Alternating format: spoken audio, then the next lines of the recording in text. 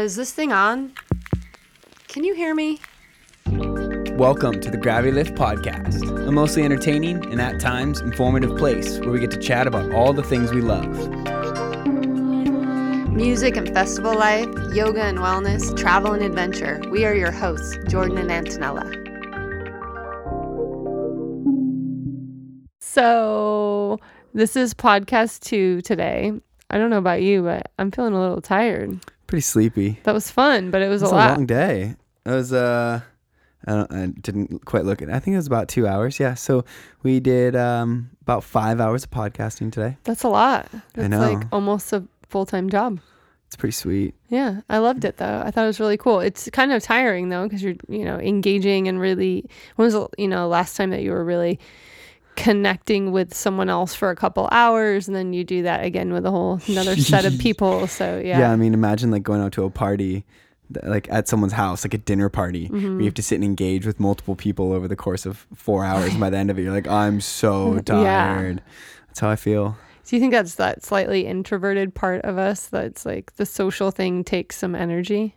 Oh, I think for sure. But I mean, it takes a lot more energy to sit and have a conversation with someone about life than sit and watch TV or read a book. Yeah. So it's like your brain's working. So I think because your brain's working, it's using up calories, which is then you're hungry and you're tired and just like feels exhausting. Though.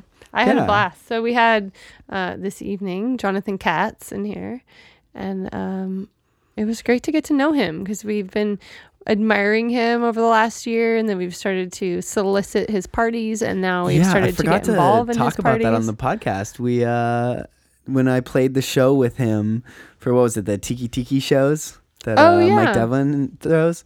So that wasn't that long ago though. No. But so we were at that show and we were hanging out with him and just having an absolute blast and stayed till the end. And then afterwards we went outside and talked for a little while. And that was really that moment where I was like, oh, that's who this dude is. Like, okay. And it's like, we should definitely have him on the podcast. Yeah. We talked about this earlier, that like, it almost feels like going out now has kind of turned into like scouting for new podcasts. Totally agree. Yeah. Which we don't mean it to be. Yeah. It's not like intentionally. It's just like we're out there and talking with people and we're like, oh, that person, like I would love to get to know more about them. Yeah. And Jonathan has been one that's been on the top of the list for a while. So I'm glad we got to get him in here and ask him some questions about life. Yeah, we got to go down the route of fraternities, which you both kind of grew up in your college years. We talked about travel, baby making, Burning Man, noise complaint, and then giant cat-sized Jonathan's. No, I don't even remember. Jonathan just listen to the episode and you'll hear where it goes from there. Shenanigans. But yeah, so we talked about a lot of fun, random stuff. John is just a sparkling individual that shines. And so it was great to hear some of his perspectives on life. Yeah. I really appreciated him. Yeah. All right. Well, give it a listen for why he loves avocados. I'm a pretty open person, yeah. Okay. I don't really have any... So most people we get in the hot seat say the exact same thing. What we do find is that sometimes we'll delve into a topic where someone's like, oh, no, you're right. I kind of don't really want to talk about that right now. So we have everyone pick a safe word. So Avocado. See, some people just come in and they're like, they know safe word. Yeah. We had Virginia in earlier and she was like, she couldn't decide. I don't know. She's like, there's so much pressure. And what we find is 99% of people choose a food. Yeah. Oh, that makes sense. Yeah. Everybody's always like, safe word, food. Okay, cool. I think it's helpful too when we're dealing with people in the industry, because sometimes we're going down a route talking about an event that hasn't been announced yet, or something they're playing that they're not really supposed to be talking about yet. So sometimes that's a good rule of thumb. Just be like, I'd like to go into more, but avocado. So yeah, I don't think they're okay. Yeah, but I'll shout avocado if avocado. Yeah. Avocados are life. Yep, they are. I was at PCC today and I was really sad because they were all rock hard. Not a single avocado that I could take home. My wife's from Southern California, so she's very, very particular about her avocados. And I'm just like, dude. Yeah, my buddy in SoCal just calls them avos. avocados. They don't have to be perfect, you know? Like, I get you don't want that one's all brown, but, like, it's like sex and pizza. It's still a freaking avocado at the end of the day. It's Like, when they get brown, that's gross, but, like, I can cut around it if I have What if they to. get stringy? Dude, have you don't ever like when they encountered get that? stringy. Because I started encountering that Costco. at Costco. We'll get ones that will literally have like hard strings inside of it. Like it's like the pit inside of It's it. like separating away from it or something? No, it's like growing. It's like it's really I don't weird. think I've ever had that. Right? And It's I've not an encountered it enjoyable multiple times from experience. Costco, and I it can like imagine. the whole avocado is destroyed. Because I pride myself on picking good pretty picky. avocados. Yeah, I've learned to become Like- much better about it over the time of being married to my wife, because you don't want to disappoint her with her avocados. It's like, That just means she has high standards. So Yeah. you should take that as a compliment. I do, Because yeah. she picked you, yep. a wonderful avocado to be in her life. Yeah. So how did you guys meet? We met actually at a friend's wedding. Well, we met at like an after party that I was throwing at for their friend's wedding. So like it was some people that I had met maybe 6 months prior. So I was like B squad on the invite list. So I didn't get invited, but like I went to the rehearsal dinner and stuff, and actually I guess technically I met her there, but it was a very short interaction. And then I had just like moved into my place that I just bought in Green Lake at the time. This is like 2012, and we all met up at some bar or something like that after the wedding, and then I was like, oh, let's go to my house or whatever, like I just moved in, blah blah blah, and we met there. And she was living in San Diego at the time, and my buddy, the groom, he was like, hey, I can see you, like, you know, kind of got googly eyes for this Marissa chick. She was a bridesmaid. They went to college together and everything, the groom and the bride and her. And he's like, why don't you come to a brunch tomorrow, you know, wherever they're having brunch. And I think it's the Zigzag at the downtown Seattle. I can't remember. It's changed its name now, but it was called the Zigzag at the time. But anyways, and like I get there and like a seat like literally like magically clears open by her, and she like points at me and like taps the seat, and I was like, all right, take a charge, I can deal with this. And then Sounds like a great wingman. hooking yeah, you up, right, Too. yeah, he totally hooked me up. And I happened to be going down to Southern California like 2 weeks later for a work thing, and to Newport Beach, and I was like, hey, why don't I come in like a day early and link up with you in San Diego, and then I'll just, you know, take the train or rent a car or whatever and drive up to Newport the next day for my work thing. And she was like, sounds great. And the rest is history. I mean, she tried to break up with me once because of the long distance thing, but you know, Long distance is hard. It How is. did you eventually get her up here?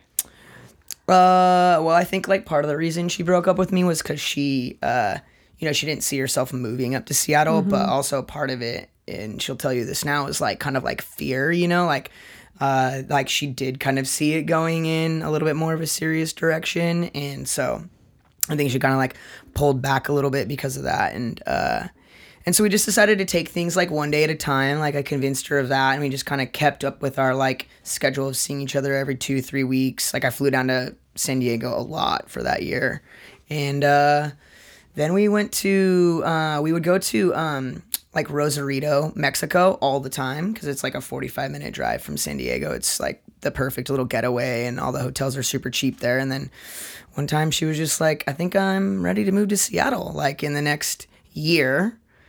And she ended up moving like 3 months later. Oh, cute. Because her whole family's down in California, I would assume. They're from there, but they've, over the last like 2-3 years, they've spread out. So she's got some in Austin. Some actually moved up here. We got married on Orcas Island. So like they fell in love with this area. So they live in Edmonds now. Wow. Okay. Edmonds is beautiful. Yeah, Edmonds is cool. Yeah. On several occasions, you've been like, yeah, I would love to, but I got family in town, so I've got to go be with family. And it's happened on 2 different occasions, I think, when I've talked to you about random things. And so I figured her family was just still away. Yeah, no, she does have family that visits, and then also like my folks, or my mom, stepdad, sister, nephew, they all live in Tri-Cities where I grew up. So, like my mom and little nephew were in town this weekend. So, and sister. Which of the Tri-Cities? Richland. Okay. Oh, we've done workshops in Richland. We like Richland. The name actually. speaks for itself. That's what I It's pretty great. It's small. It is. It's grown a lot. Like it's not. It is small. Like it's, to me, it's like I don't know, 3-4 times the size as probably when I grew up there. Like my neighborhood, there was nothing out there. And now from like my childhood bedroom, you can see like a Home Depot and like a Walmart and like crazy a movie theater and a hotel. And we stayed at that hotel. We stayed at that hotel. Yeah. Yeah. So, but it's a cool, it still definitely has that small town vibe for better or for worse. We had a blast. We've been there a couple times to teach workshops, and everybody was really great and very like hospitable. Yeah. It's got that small town kind of welcoming kind of vibe for the most part. So yeah, I really liked it. And then what got you here? I went to school at UW. Oh, so I was always a Huskies fan growing up and everything. And like, that's where I knew I wanted to go. So went to school there. And then actually I graduated and moved to LA for a year. Hated it. Like hated the weather, hated the people. Hated the weather. Interesting. Yeah. I liked having 4 seasons, like just growing up, I went to school in Santa Clara. So I was in the Bay Area. Yeah. And so I spent 4 years kind of doing the same thing. And it was tough. I just remember like, and this is also right at the start of the recession because I graduated college in middle of 2008. So like I'm starting, a career, so to speak, at 24 or whatever years old, struggling. The economy is like in the crapper. And I'm just like hustling like shipping solutions or whatever to businesses, and I'm in like a suit in January and it's like 95 degrees out in LA, like pounding pavement, and I was like, yo, this is terrible, I'm moving home, like I hate this. So what did you go to school for? Did you know that you were going to end up in the sales realm? No, I mean in some way, shape or form, yeah. So I went to school for entrepreneurship. Okay. So I did the normal business administration or whatever, and then at UW they have tons of different like channels you can go down. And then so like you end up focusing, I don't know, a third of your classes, I guess the last couple years or whatever, on that, finance or accounting or entrepreneurship or, like operations if you're like into like that's logistics or whatever, or stats or whatever it might be. So we did entrepreneurship, and it was really cool because you actually then entrepreneurship you could do like growing a business, which I don't know what all necessarily that entailed because I did the other one, which was starting a business, and it was really cool. It was a year long, and you actually started an actual business. Nice. And they had like a fund that had X amount of dollars in it, and like basically halfway through you did a pitch to like essentially a board of investors, and these were like real business people and Wells Fargo VPs and like stuff like that, and you would say like this is what we're gonna do, this is all our projected blah blah blah blah blah, this is how much money we need to get this business off the ground. And of course they always gave you less because they wanted to like teach you to like, well, you're gonna have to make some sales ahead of time, or you're gonna have to figure out a way to make it work. And so so we did that, and I feel like that's really a program I would have really liked had I stuck with the 4-year college route. Yeah, it was really cool. It was a really, really fun. It was crazy because we had one group that lied about their business. Basically, they wanted trying to do like this tour thing for exchange students, and it was just like doomed from the beginning because you would have to go up in front of your class every week and explain your business model, right? And we would give like super honest feedback. Like it's actually a little tough sometimes to like go up there and people like shoot down your ideas, but like, so we were like, we kept like trying to help them refine their idea, and like they were offering finally they ended up doing like a tour of UW, and I'm like, they do free tours at UW, like, Why would you pay for that? Yeah, and so they lied and said they had like these people like that went to this tour, and they made like 8 people at $50 a piece, so they made $400 or something, and most people lost money, so it wasn't really like you needed to make money to like do well in the class. And so I was like, oh, okay, whatever. And then like a couple days later, someone from their group like had guilty conscience and emailed the class listserv and was like, hey, we lied. And like it was really crazy. Like as a class, our teacher let us decide what their punishment was. Business ethics course. Basically, it became a crash course in business ethics. It was a really interesting, it was like the last day of school too. Like it was like we had to decide as a class what to do. And like, so I think they still all got to graduate, but they had to take like a summer ethics class or something. Did you have any routes like that? Because you were in school for business. Yeah, similar kind of. I ended up actually getting a minor in business ethics basically on the philosophy route. But yeah, I just went for business management. So I did a similar type thing, and we had like a capstone project at the end of senior year. And I remember my capstone project was about, mine personally was about whether or not Netflix or Blockbuster would survive.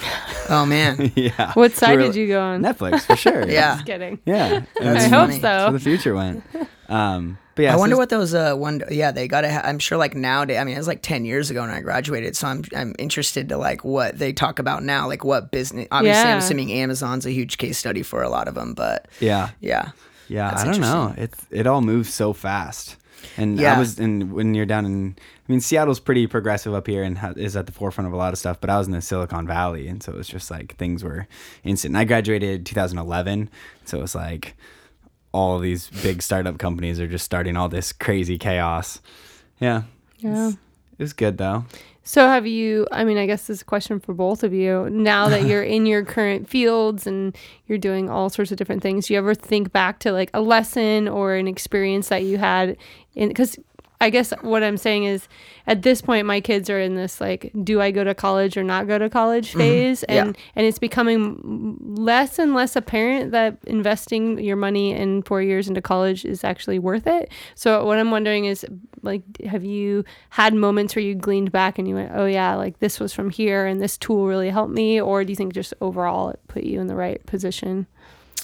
No, I definitely, I mean, first of all, everybody's different, right? Mm-hmm. I mean, so some people 4-year school is a great option. Some people it isn't. And a lot of people you don't even really know until you've already gone down the path one way or the other. But, I mean, absolutely. I look back on things that I learned both in the classroom and as my experience being an undergrad. And I look back to those all the time. So, I mean, I was in a fraternity as well. And the fraternity I was in really like preached a lot of like, self-care and building yourself up. Cool. It was, there's no hazing or anything, and it's called Sound Mind, Sound Body was like the whole development program.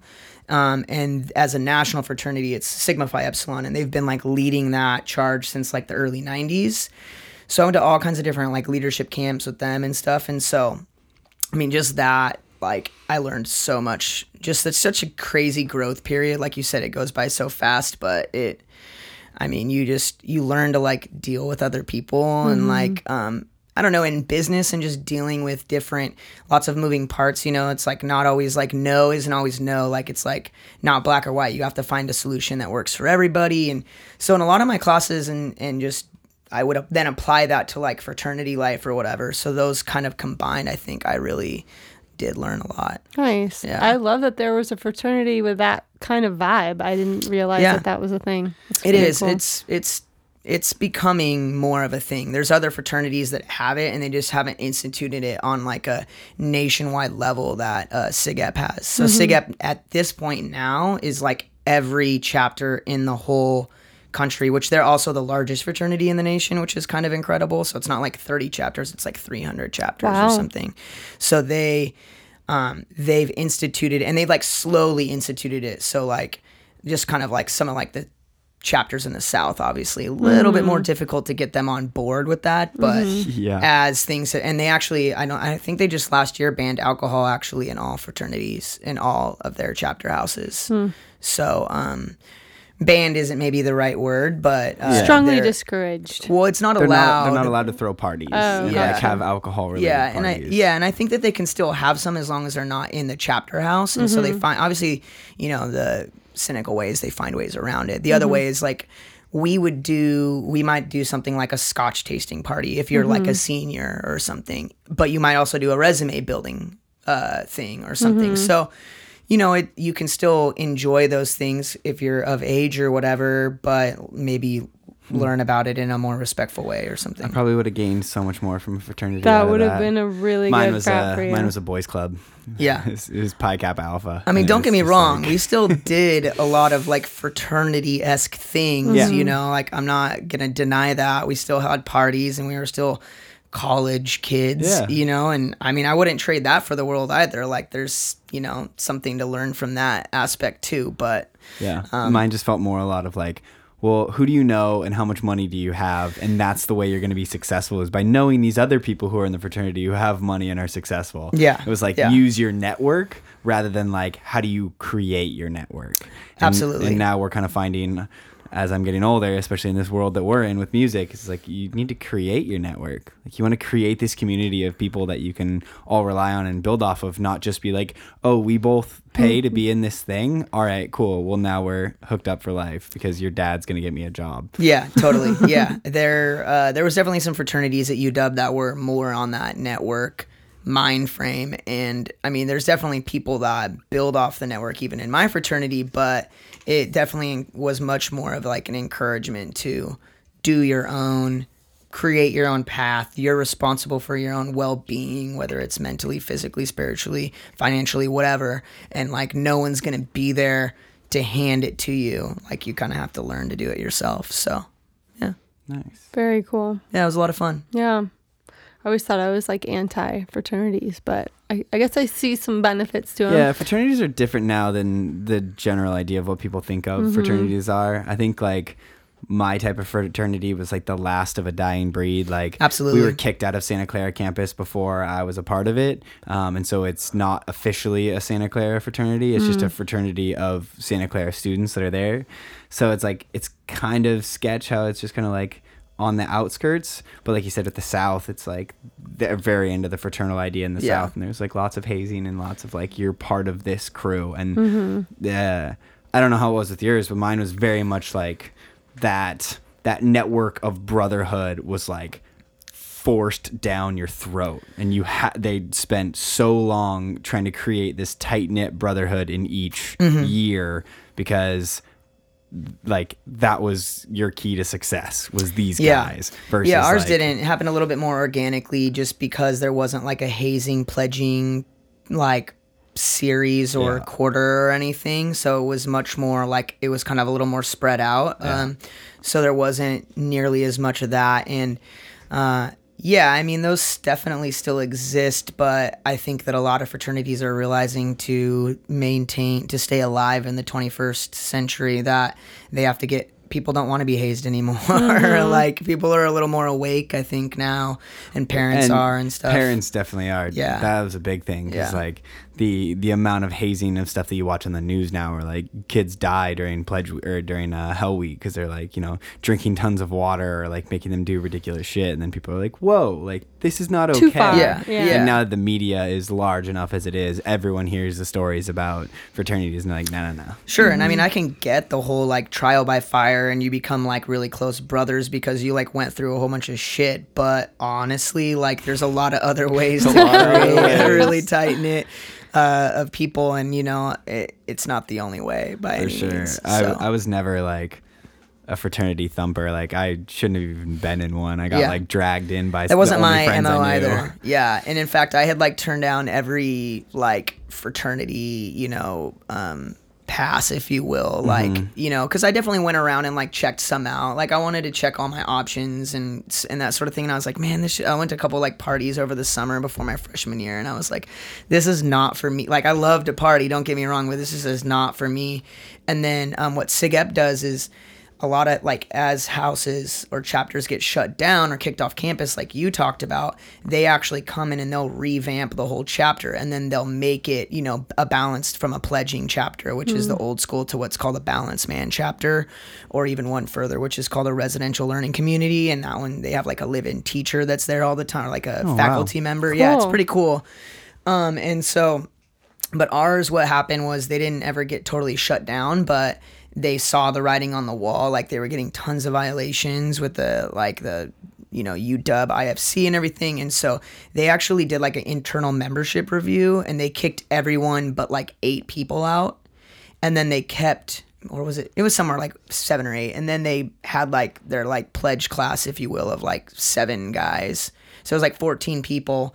And that was in the fall. And then in the winter, like the national headquarters came in and like sent their recruiting guys basically out to rebuild the chapter from the ground up with those 14 members that were committed to like change. And then that's when I joined. So I joined in the winter. So I had actually spent 2 whole quarters of my freshman year not even like in the fraternity year or anything. Like I actually came on later, which is pretty common with. I wish I had done that, because I felt like forced into it. I felt like here's my freshman year. I'm in a totally different school. I only have a couple friends that I'm here with and my friends that I've made like in the dorm areas I was living. And then it was kind of like pushed just like, do you want friends? Do you want to party? Then come here. Yeah, exactly. And like ours was interesting because we didn't have big houses. So like UW has these like giant houses that are your frat houses.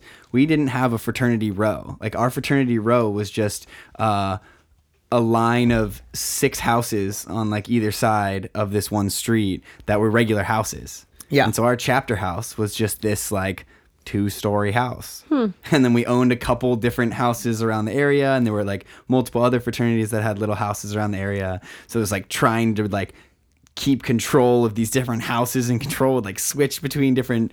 It was really like strange how it was set up, but we would throw just like giant ragers in these like tiny houses. It was pretty absurd, but I definitely like felt that need of like, I'm not going to have friends if I don't do this. And then by the time I was a senior, I was like, people would be like, wait, you're in a fraternity? I'd be like, well, yeah, but I'm not really one of those guys. Yeah, and that's another thing that like SIGEP tries to combat is that like the senior apathy. So that's like kind of why they stretch their development program over 4 years, so that it like keeps people engaged and it keeps them interested, and it's like you have something to learn and gain from the chapter and from the fraternity all 4 years. Interesting. So like really that network with the outside alumni and stuff doesn't really even start being introduced to you until that senior year, even when you would actually start needing it. So yeah, I kind of became. It's a cool concept. I ended up being the chaplain my senior year because it was just like they were like, we need somebody to like be the nice guy. And I was like, okay. So I was like the person that like the pledges would turn to if they were having like a super shitty week or something like that, or if there was like a death in the family, and like I would do like the minutes and or like the prayer at the beginning of like each episode or each meeting and whatnot, because it was that like they needed someone to kind of like keep that connection between all the different. So it definitely got very much like, well, I'm a fucking senior, so fuck you. I'm gonna do what I want. I'm not even gonna come to chapter. Yeah, they always picked a nice guy for chaplain, but he's like the one that keeps the rules, like make sure you're obeying the rules. And so I was always like, wait, this doesn't make any sense. Like, yeah, fraternity life's a little weird. Now, did you find the music world while you were in college, or did that come later? No, but ironically, you know, Crispin, he was in my fraternity. No way. Yeah. Nice.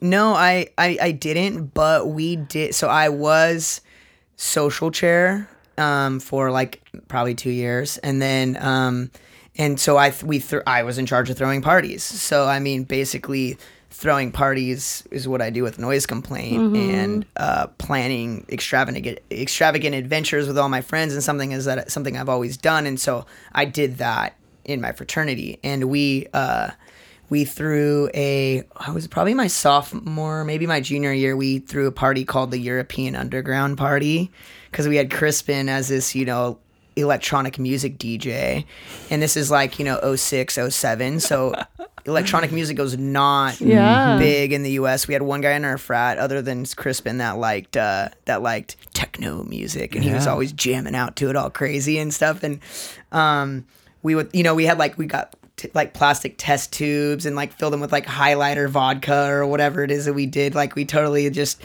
butchered the whole idea, but it was I think they still throw the party. I think it's still I mean, up until like at least 2 years ago, I know for sure, and Crispin would still DJ it actually. But like it was a thing. Like we were the first people to throw this like electronic music party.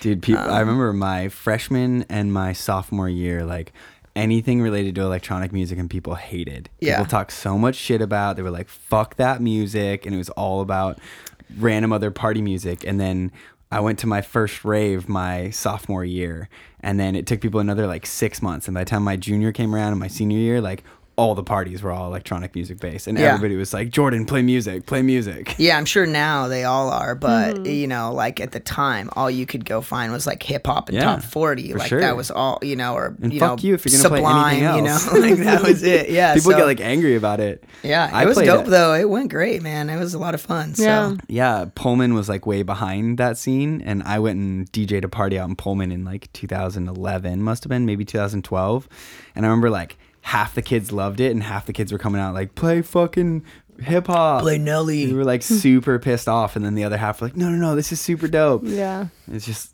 that progression of how things move. Yeah. It's really interesting. So what year did you like get into it where you were like down with electronic music? If you've been throwing, fun stuff for your fraternity since 06 or 07, like what year did you actually think like, I like this shit? Like electronic music for me, probably like 2009, 2010 maybe. I remember going to one of the raves that they threw at WAMU that USC threw, and this is back when they used to throw it with like the who is it? Insomniac. I think it was like they called Beyond Wonderland or something like that. Oh, yeah, they had a couple Beyond Wonderlands that they threw. Yeah, like Seattle. 8 tracks on the side stage, right? Like, you know what I mean? This is like before anyone was really blowing up. The last one they did with Beyond was like 2013 with Insomniac. But who else did they do? They used to throw it with that one magazine. I don't know. I don't remember, but yeah. Yeah, so that was like the first, and then I went to, and so I started going to a lot of shows, and I was like starting to get into it, and then like in 2012 or like January 2012 is when I went on Holy Ship. And got it. Holy shit, that's been going on since 2012. Yeah. Wow. That year was crazy. Like that was the first one. There was only like 3,000 people on the boat, if that, and it didn't even sell out. Yeah. And no one knew what to expect. I had no idea it's been around that long. Yeah. We I know still it's been haven't around gone for a few years, but I thought maybe like 2014. So it was something. one at the time. There was one ship for like the first 2 or I think the first 3 years there was only one boat, and then they expanded to 2. And they went up a boat like the second year they went up to. No, they did that boat 2 years. The Divina, the Poesia, and then the third year they went up to a bigger boat, and then they went up to an even bigger So were boat. you hooked? That's quite the way I was like, to I'm doing it immerse. for the rest of my life. Yeah. Well, see, that's the funny thing is like for me, EDC was that. Yeah. Like, I went to EDC in LA in 2010, and I was like, this is my mecca. Yeah. Like, this is what I'm going to go to every year. Yeah. And then it switched to Vegas, and I did it for like 4 years in Vegas, I think. But then just I got older, and the chaos got crazier. Yeah. I'm not gonna lie, I went to EDC, this year for the first year ever. You went this year? Yeah, and I was really impressed, honestly, with the production level and how everything is next done. level. It's really incredible. And to have like 9 or that's Yeah. right, you went this last year because Yeah. and it's the amount of stuff they have going on with like 9 or 10 different stages going on all the time, like it's crazy. Yeah, I wouldn't go back as a patron at all. It's just I'm too old for that shit, honestly. It's That's just the it's problem. too many people, but we were up on So this many art people. car and didn't have to really do anything, so it was a Perfect. nice way to be You get to experience observe it, without but being not in the crowd. Yeah, I was like, ugh. But it's a pretty cool production. I'm not gonna lie. Like they have it down, but That main stage is unlike anything I've ever experienced in my life. Yeah, I haven't been in maybe 4 or 5 years, 4 years. But you can feel the heat from that from like 100 feet away. Oh, yeah. From the flames. Like Crazy. it's crazy. Giant Like, flames. Yeah, it's insane. I've So- never done EDC. I've never done Holy Ship. Like both of them, I would like to do once just to experience them because I hear so many great things about them. But I also wonder if I'm kind of aged out.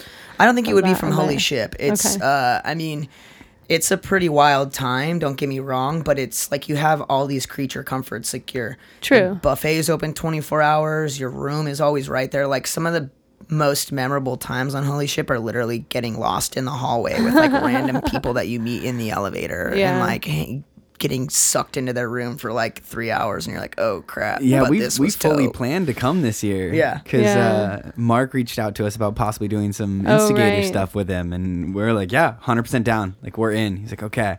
And then it just didn't end up panning out. He couldn't get enough instigators and they didn't want yoga, I guess. And like, there's just other they've stuff. done yoga before. I don't know why they're not doing it this year. But it's a changing in the guard this year now that Insomniac's fully in charge of it, or Golden Voice, whatever. And so like I think that they're kind of like, There was a previous incident with the previous yoga teacher that things did not work out well for. We can talk more about that. Yeah, later. I think I know where you're going with Mugshots. yeah. Avocado. Avocado. That worked out well though because I would not have been able to go. Isn't it in January? Yeah. Yeah. Yeah. Yeah. I So do it was recommend fun. going though. It's a really I cool really experience. want I to. mean, We'll make it happen. How can you? So You're neither on of a- us has ever been on a cruise ship before. Okay. Yeah. And then we also have a bunch of like dietary issues. So like going on a cruise ship and knowing how limited our food could be is always kind of a struggle. Like, yeah, there's always food open, but like, is there food I can eat that's Yeah. open? Yeah. Yeah. And You have to pack up unfortunately, suitcases You should do a full of test food. cruise. Yeah. Like go down, do one out of Long Beach Yeah. that goes to Ensenada. Those things are like super cheap. They're like $300 for the whole weekend, if Wow. that. And they're actually really fun. Like it's a fun little weekend getaway since you're newlyweds and stuff now. You should do that sometime. Like if you know you're going to be in LA or something, That's and a like great idea. test it out, see what you So think. See if we're does cruise Holy people. Ship go out of? I thought it goes out of Florida. Yeah, but I'm But just just try saying, a like, one yeah, night and it's, it's- you Just know. to see if you're a cruise Yeah, ship yeah, kind for of sure. dude. Yeah. I could see the dietary restriction thing though. Like, I think that they do a pretty good job of covering you on that. But We went the to food this sucks. all-inclusive resort when we were in Mexico just a couple weeks ago, and like we're like, oh, all food included, and we show up and they're like, we will help you with all your dietary needs. Like you give them exactly what you can't eat, and they Yeah. like add it to your room number, and when you check in with your room number, like something pops up and tells them, and then you reiterate to the chefs. They all know what gluten-free is. They all know what It dairy-free was is. surprising. They were But really great. The food's garbage. Yeah, So it's like all inclusive. their so. options were really good about giving you options and highlighting them all, but then it's like the food was like C grade quality food. Yeah, I Like, think you'd have a similar experience. For some reason, the food has seemed to have gotten worse every year on Holy Ship. I about will money. say, yeah, and I think like, is it an overarching thing with the company that they're with, or like, because it used to be on MSC, which is like a little bit higher end cruise line, and Norwegian, I think, is kind of all over the map depending on what you're getting, and so it's definitely gone down. But the ship it's on now has some really great buy up restaurants, which the original 3 ships, which with MSC didn't have that. What does buy up mean? So you get free food, right? Yeah, but you gotta And pay then- for it at those And then restaurants. there's like a couple that you can pay up for. Cool. And so like MSC had like a steakhouse and that was it. And like their other buy up restaurants were closed. But Norwegian, they have a teppanyaki. They have like an Asian noodle place. They had a Brazilian steakhouse, which is honestly the best Brazilian steakhouse I've ever been to Really? ever. Nice. Like I refuse to go to Brazilian steakhouses because they're always a disappointment. There's a really cool one But- in Lincoln Square. I Oh really? I can show you. Is it? Yeah. Was it the same one that was at South Lake Union? I have no idea. Oh. my can't remember the parents name like of it. know the owner. Oh, and wow. We went over there for one time and it was pretty delicious. I mean, it's all good, but I just feel like I'm like not doing it justice. Like I can eat a lot, but I'm just like always like, I don't know, man. Let's go to Brazil and do it that Yeah. way. Yeah. Have you been to Brazil? I haven't. South America is one continent I haven't really spent any time So where on. have you traveled? Because you had mentioned earlier you like planning adventures for you and Yeah. your friends. Like, I've done a lot of Europe. Just kind of. Did you do a travel abroad for school? I did do a study abroad. I went with my parents also when I was like 16. We went like for like 3 weeks. And then like I've just like gone a ton since. Like I've been to Greece 3 times and like just like been really like lucky that, you know, all kinds of different trips. We did like Turkey and Greece for my honeymoon, which we did like a yacht life type thing with That's 30 what I wanna friends. do. Whoa. Yeah, my wife's down. Like she's cool like that. Like we That did a week by sounds ourselves amazing. and then a week with friends. It was really, really sick. That sounds like the perfect Yeah. honeymoon. I think that would be really fun. Mark was our DJ on it. Like, yeah, it was really cool. Yeah. He goes every year. I think he's going again this year with the company that does it. It's called Life Before Work Travel. Some friends of ours that we met through Holy Ship actually like run it. I'm writing this See, that's down. the other thing is I feel like you've met so many people through Holy Ship. It's that are crazy. just- It's crazy. yeah. Life It's like it's before work. almost what's funny about it is I was thinking about this today. It's almost like that network thing we were talking about with the fraternity. Like someone was trying to like get something at some store in Seattle today, and they're from Miami, and they like were like they got linked through Holy Ship. Like I saw it happen on like as it was Yeah. happening on Facebook today, and I was like, wow, that's pretty cool actually. Like I've had countless people stay with me and vice versa. Like people I met on Holy Ship were in my wedding and at my wedding. Wow. So yeah, so yeah, we did the yacht life thing in Greece and Turkey, and that was pretty wicked. And we went to Thailand last year for New Year's. That was really incredible. I bet that was crazy on New Year's. Was Yeah, it- we did the full moon party actually on New Year's, and it was pretty wild. So a lot of like rookies out there, like, you know, Europeans and Australians that were just getting like as drunk as they possibly The could. Aussies go hard. Yeah, When we went yeah. to Bali, hanging out with some of the Aussies. Yeah, that's all that's over there. But it was cool. We're I doing feel Japan. like next time we want to go somewhere, we just need to hit up this guy and Dude, be like, yeah, dude. where should we go? Tell us all the travel tips. Yeah. Thailand's Nice. definitely like at the top of our list, along with Greece. Yeah. Thailand is as Croatia. cheap as they say it is. Yeah. Like Wow. no bullshit about it. Like we went there and we were like balling. Like we were trying to spend money, and I think we spent like $1,000 a person for a week. Like, and we were like nothing. we were like staying at the nice villas and like drinking the whole time and eat. Like, you can go there and you could do like $30 a day and you would be totally fine. Wow. Like, yeah, it's pretty wild. Let's do do it. it. Yeah. We just have to get there. It's There's just no expensive yeah. to get there. But You can find flights for a decent amount if you like look. You know, if You just Yeah. got to be able You to know. be okay with what date you go. Be a yeah, I little think bit of flexible. occasionally like $700 round trip ones pop up every once in a while. Nice, that's but not like, bad. yeah, but I think 1,000, 1,200 is kind of like par for the course. But it is a long flight. yeah. Yeah. And yeah, so and there's Yeah, no we- customer service over there. That's the only thing. They don't give a shit. At Yeah. all. Like, too bad. They're like, we closed. I'm like, damn it. But my safe in my room is locked, and I have a ferry in 30 minutes, and I need to get my passport out. And they're like, yeah, well, we're not open right now. Sorry. And I'm like, cool. So that's an actual story that happened. That's amazing. Wow. So your Yeah. hotel just closed on you for a second? They're like, no, the front desk isn't 24 hours like in the US. So it's closed from like, 1 a.m. to 8 a.m. or something. And so our safe was a girl that was with us, like, we traveled with like 10 or 12 people. I think it's 12 of us. And this one girl that was staying, a friend of ours that was staying in our hotel room, she like hit the code on the thing too many times and like locked it out. And she was trying not to wake my wife and I up. We were on a different ferry back to like the mainland or whatever than her, and like froze it. And you can't get on these ferries or any of this stuff without your passport, you know? And so she's like, oh man, we need to like, so eventually I woke up from all the beeping, of course. And then, and I'm like, What's that hey, what's noise? going on? And so, the front desk is closed, and they're like, oh, if you have an emergency, call the convenience store that's next door. And we called them. They're like, yeah, there's nothing we can do. And anyway, so we had to, like, at 8 when they opened or whatever, I was like blowing their phone up. Like, when we were like really far away, it's not like you can just walk down there. It's like this giant compound. So it's like an 8-minute walk. So I'm like not going to walk and then have to walk back. So I'm like calling them. Finally, they answered. And it was like a whole ordeal. But our friend ended up being able to get a spot on the ferry we were on. She like got Nice. the last spot. Nice. So do you always Yeah. travel with a crew? You said 10 people? 10, 12 people? Yeah, I mean, we try to mix it up, like That's my kinda wife and I. fun. Yeah, it is really fun to try. Yeah. Like, we're going to Japan in January, and there's like 24 of us going.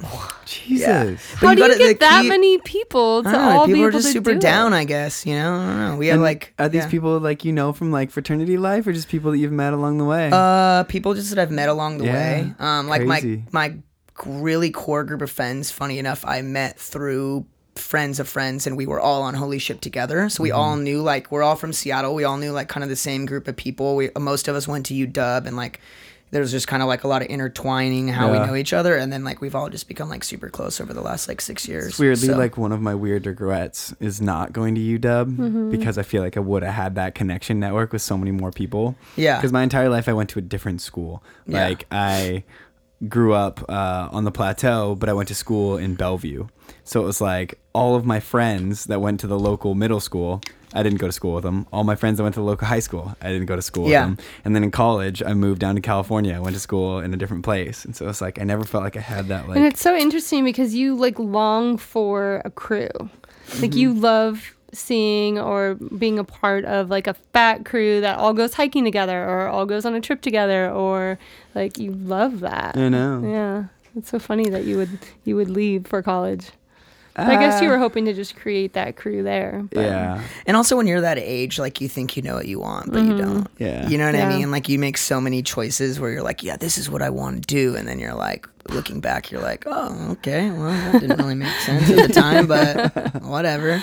Yeah. So, Yeah, I mean, when you travel with a group too, like you just have to like make sure and get your like alone time, or like my wife and I make sure and do like, you know, some excursions on our own. So like when there's 24 of us to go to Japan, we're only all 24 of us for like 5 out of 10 days. Yeah. Right. So like there's going to be parts where there's 4 of us. There's going to be parts where there's 10 of us. That's and then, perfect yeah. though. But it allows you to have this like group that you can go mob around with at different times and do fun stuff with and go out to dinners with. Yeah. So I think there are times where like we're traveling solo and it's great traveling solo together, but there's times where I'm like, I want to go do something. Mm-hmm. Yeah. I want to go have fun, but I don't have enough that's confidence where to go we've to a done random bar and when like we've meet done people. retreats. That's helpful when we've done Yeah, trainings and those are retreats, great. because then you're there with 20 people and you don't know any of them, but by a couple days in, you all get to know each other, and and there's some that you click summer with, camp. and Pretty much. exactly.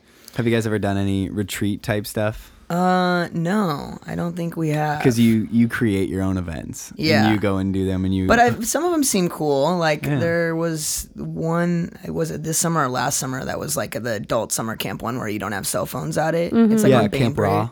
Camp Raw, yeah. Yeah, that's always seemed interesting to me. Yeah, So, I like that kind of idea. And that's part of why we're so drawn to Dirty Bird Camp Out, which is why it's been so huge for me. Yeah. Because it's like, I feel like I have that, you know... You get to be Yeah. part of a all team. homie mentality. Yeah. You're gonna go like Totally. play and hang out and meet new people that you kind of wouldn't meet. Like I always was really good at making friends with people at raves. Like I have a huge family of my rave family over the last 9 years of raving, but a lot of them you're in contact with, but you're not in like close contact with. And that seems like Holy Ship allows you to create like close relationships. Yeah. Whereas like Dirty Bird has kind of allowed me to do that a little more, because rather than being on the dance floor and trying to talk a little bit, you're like playing a game together. All right, my team's not playing right now. We're gonna sit and talk on the sidelines. Yeah, I think that you would get the experience you get rather at Dirty Bird Camp Out, I think, is very similar to the experience you get at They Holy seem Ship to and have that a big crossover. And they do have a huge cross. I mean, I know Lot of people so go to many, both. especially because there's just such a huge like contingent of Holy Shippers from Southern California that they just go because it's easy. I think Dirty Bird started getting booked at Holy Ship pretty early on in the Holy Ship lineup. From Justin Martin is the only DJ other than Mark, actually, although Mark hasn't DJ'd all of them, but Justin Martin is the only DJ to have DJ'd every single Holy Ship that I know of. There might be one other, but I don't think there is. So it's like that initial core group of people that are like huge Justin Martin fans or huge Dirty Bird fans. Like Holy Ship is like almost in its own way synonymous with Dirty Bird. Like you go to 100%. Dirty Bird and that Holy Ship fam is fat. And I mean, honestly, like Holy Ship is a big reason why Dirty Bird has Exploded. Yeah, I mean, like literally, it used to be like if you went on Holy Ship, like you pretty much guaranteed your career taking off. But like, really, when you think about that, it was all those Dirty Bird artists that like cut their chops. Like, and then like some of their first big plays was Holy Ship and stuff. Like, no one was like the first year of Holy Ship. No one went to Justin Martin's sets. Yeah. I remember when he got like.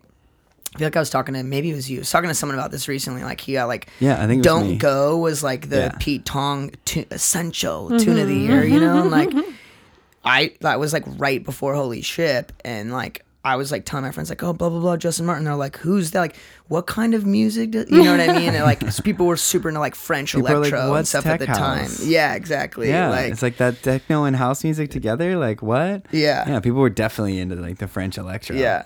So is that how you met Mark? Was on Holy Ship? Yeah. And then just through traveling to New York, like I would always try to go to New York at least once a year.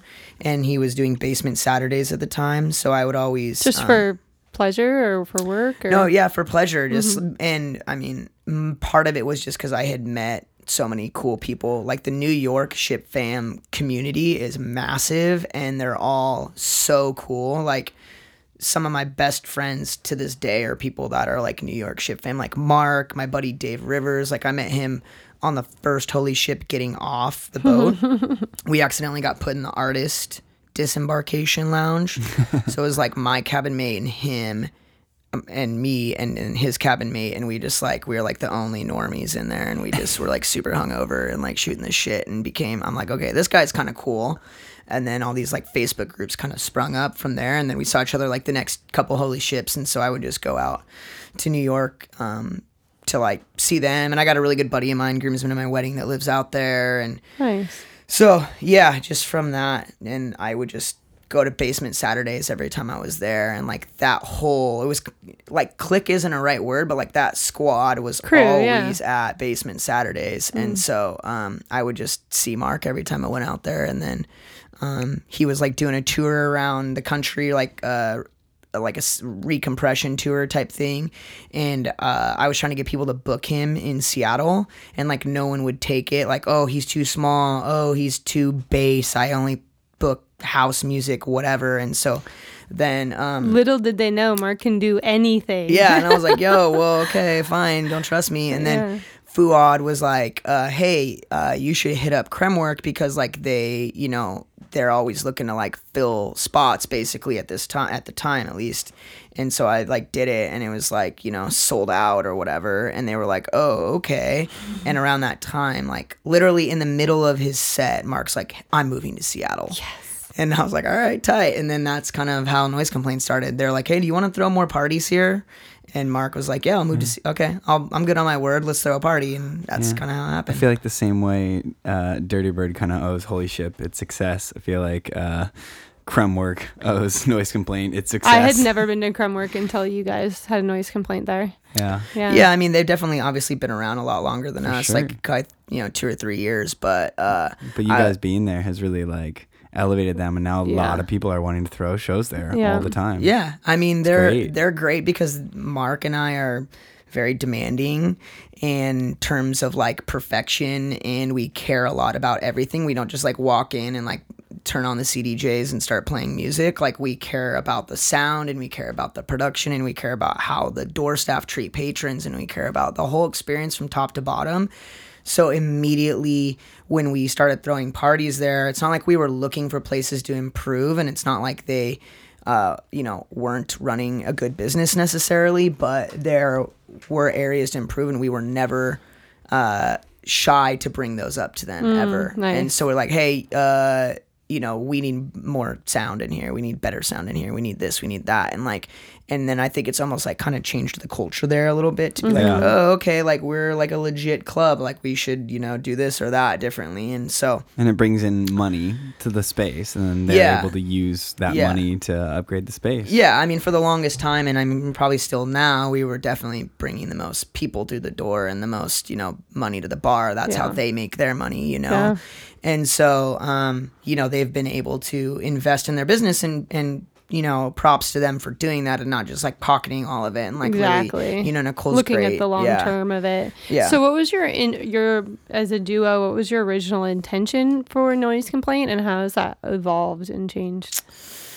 I mean, we're living it, honestly. Like, we, from the very get-go, our whole goal was to bring like the biggest DJs we possibly could into like the smallest spaces we could, and really kind of like reclaim a lot of these DJs for the underground. Like, obviously we're not like super underground, like, right? Like, we're not throwing a party with no cell phones and the DJ behind a screen or something like that. And people would argue that that's not even that underground. Like, there's always going to be like, you know, someone with a hair flip and like, like if you know the name of this, if the song wasn't pressed on vinyl, like it's not underground enough. But a lot of these artists were playing, you know, club, you know, playing Foundation, playing Q, even though Mark obviously works at Q, and playing big festivals, and like they're just never getting a chance to connect with their fans in their original, like kind of like where they busted their chops originally. Like, you know, someone like, you know, Worthy or Dorley that have been DJing for 2 decades and are like masters of their craft or whatever, or, you know, even like Felix the House Cat, you know, like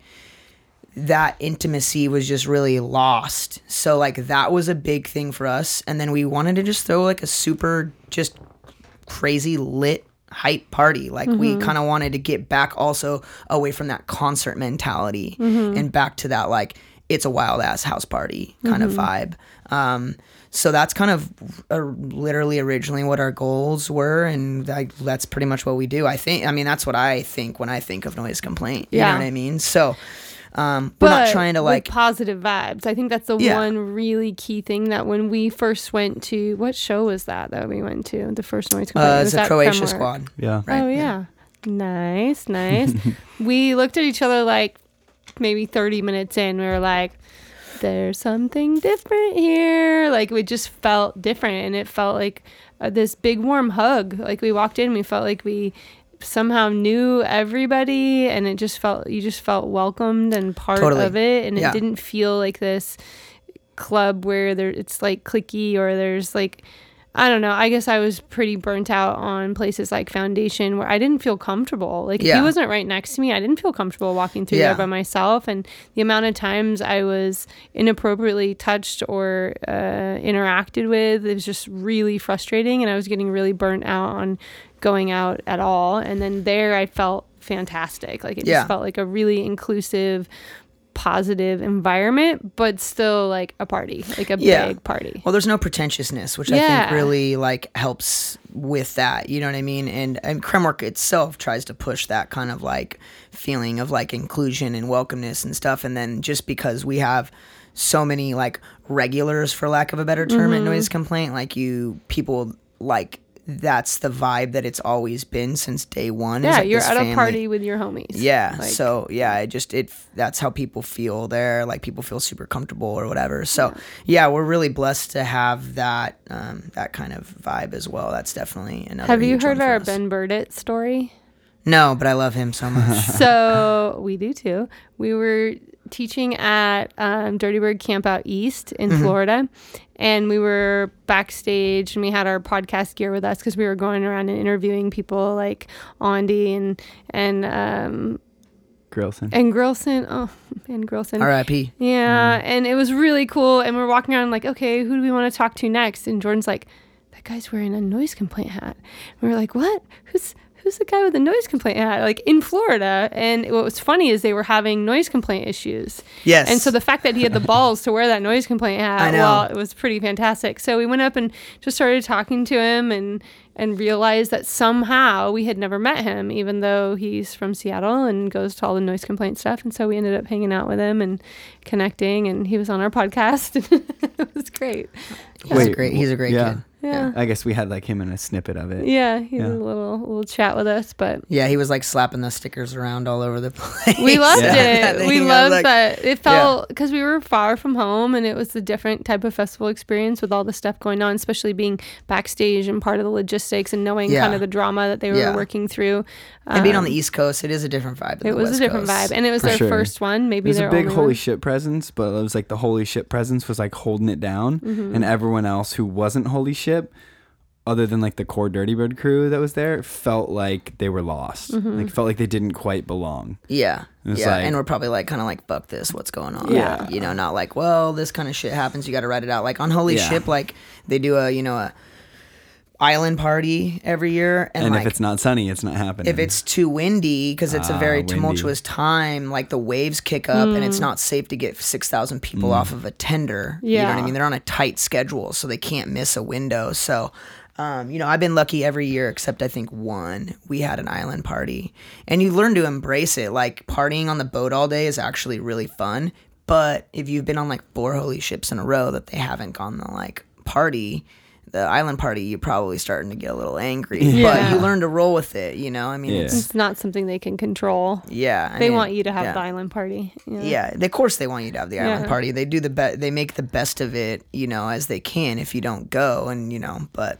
well, now that you're doing more behind the scenes logistics for throwing your own events, it's probably easier for you to have that compassion and grace when you are on something where you're like, okay, like it's easy to bitch and moan about something, but like I know what's going into this, and I know how hard it is, and But I also the flip side of that is I also like catch myself like thinking about all the logistics of something. You're like in work mode. Yeah. Or I even find just that as a DJ. Yeah, same with DJing. Shut exactly. Up. Stop it, brain. Yeah. So that's why I really loved Burning Man. Like it just was like something about not having my phone. Like you don't have service on Holy Ship, but like you could get it if you wanted to, right? And is there Wi-Fi? There is Wi-Fi you can pay for. And the first like 4 years or 5 years I didn't at all. And then the last one I went on, I did connect like a couple times just to like FaceTime my wife, but like I like turned all my like mail notifications like on manual or whatever, because I like didn't want to do that. So the only thing was just to chat with her a little bit, because 4 days no contact's a little rough. But like at Burning Man, there's none of that. Like I could get like a green bubble out and that was it, to like my wife, like I'm alive. Yeah. Like I'm still here, and that was it. And I would just do it once a day and then go back to airplane mode. So you didn't go with her?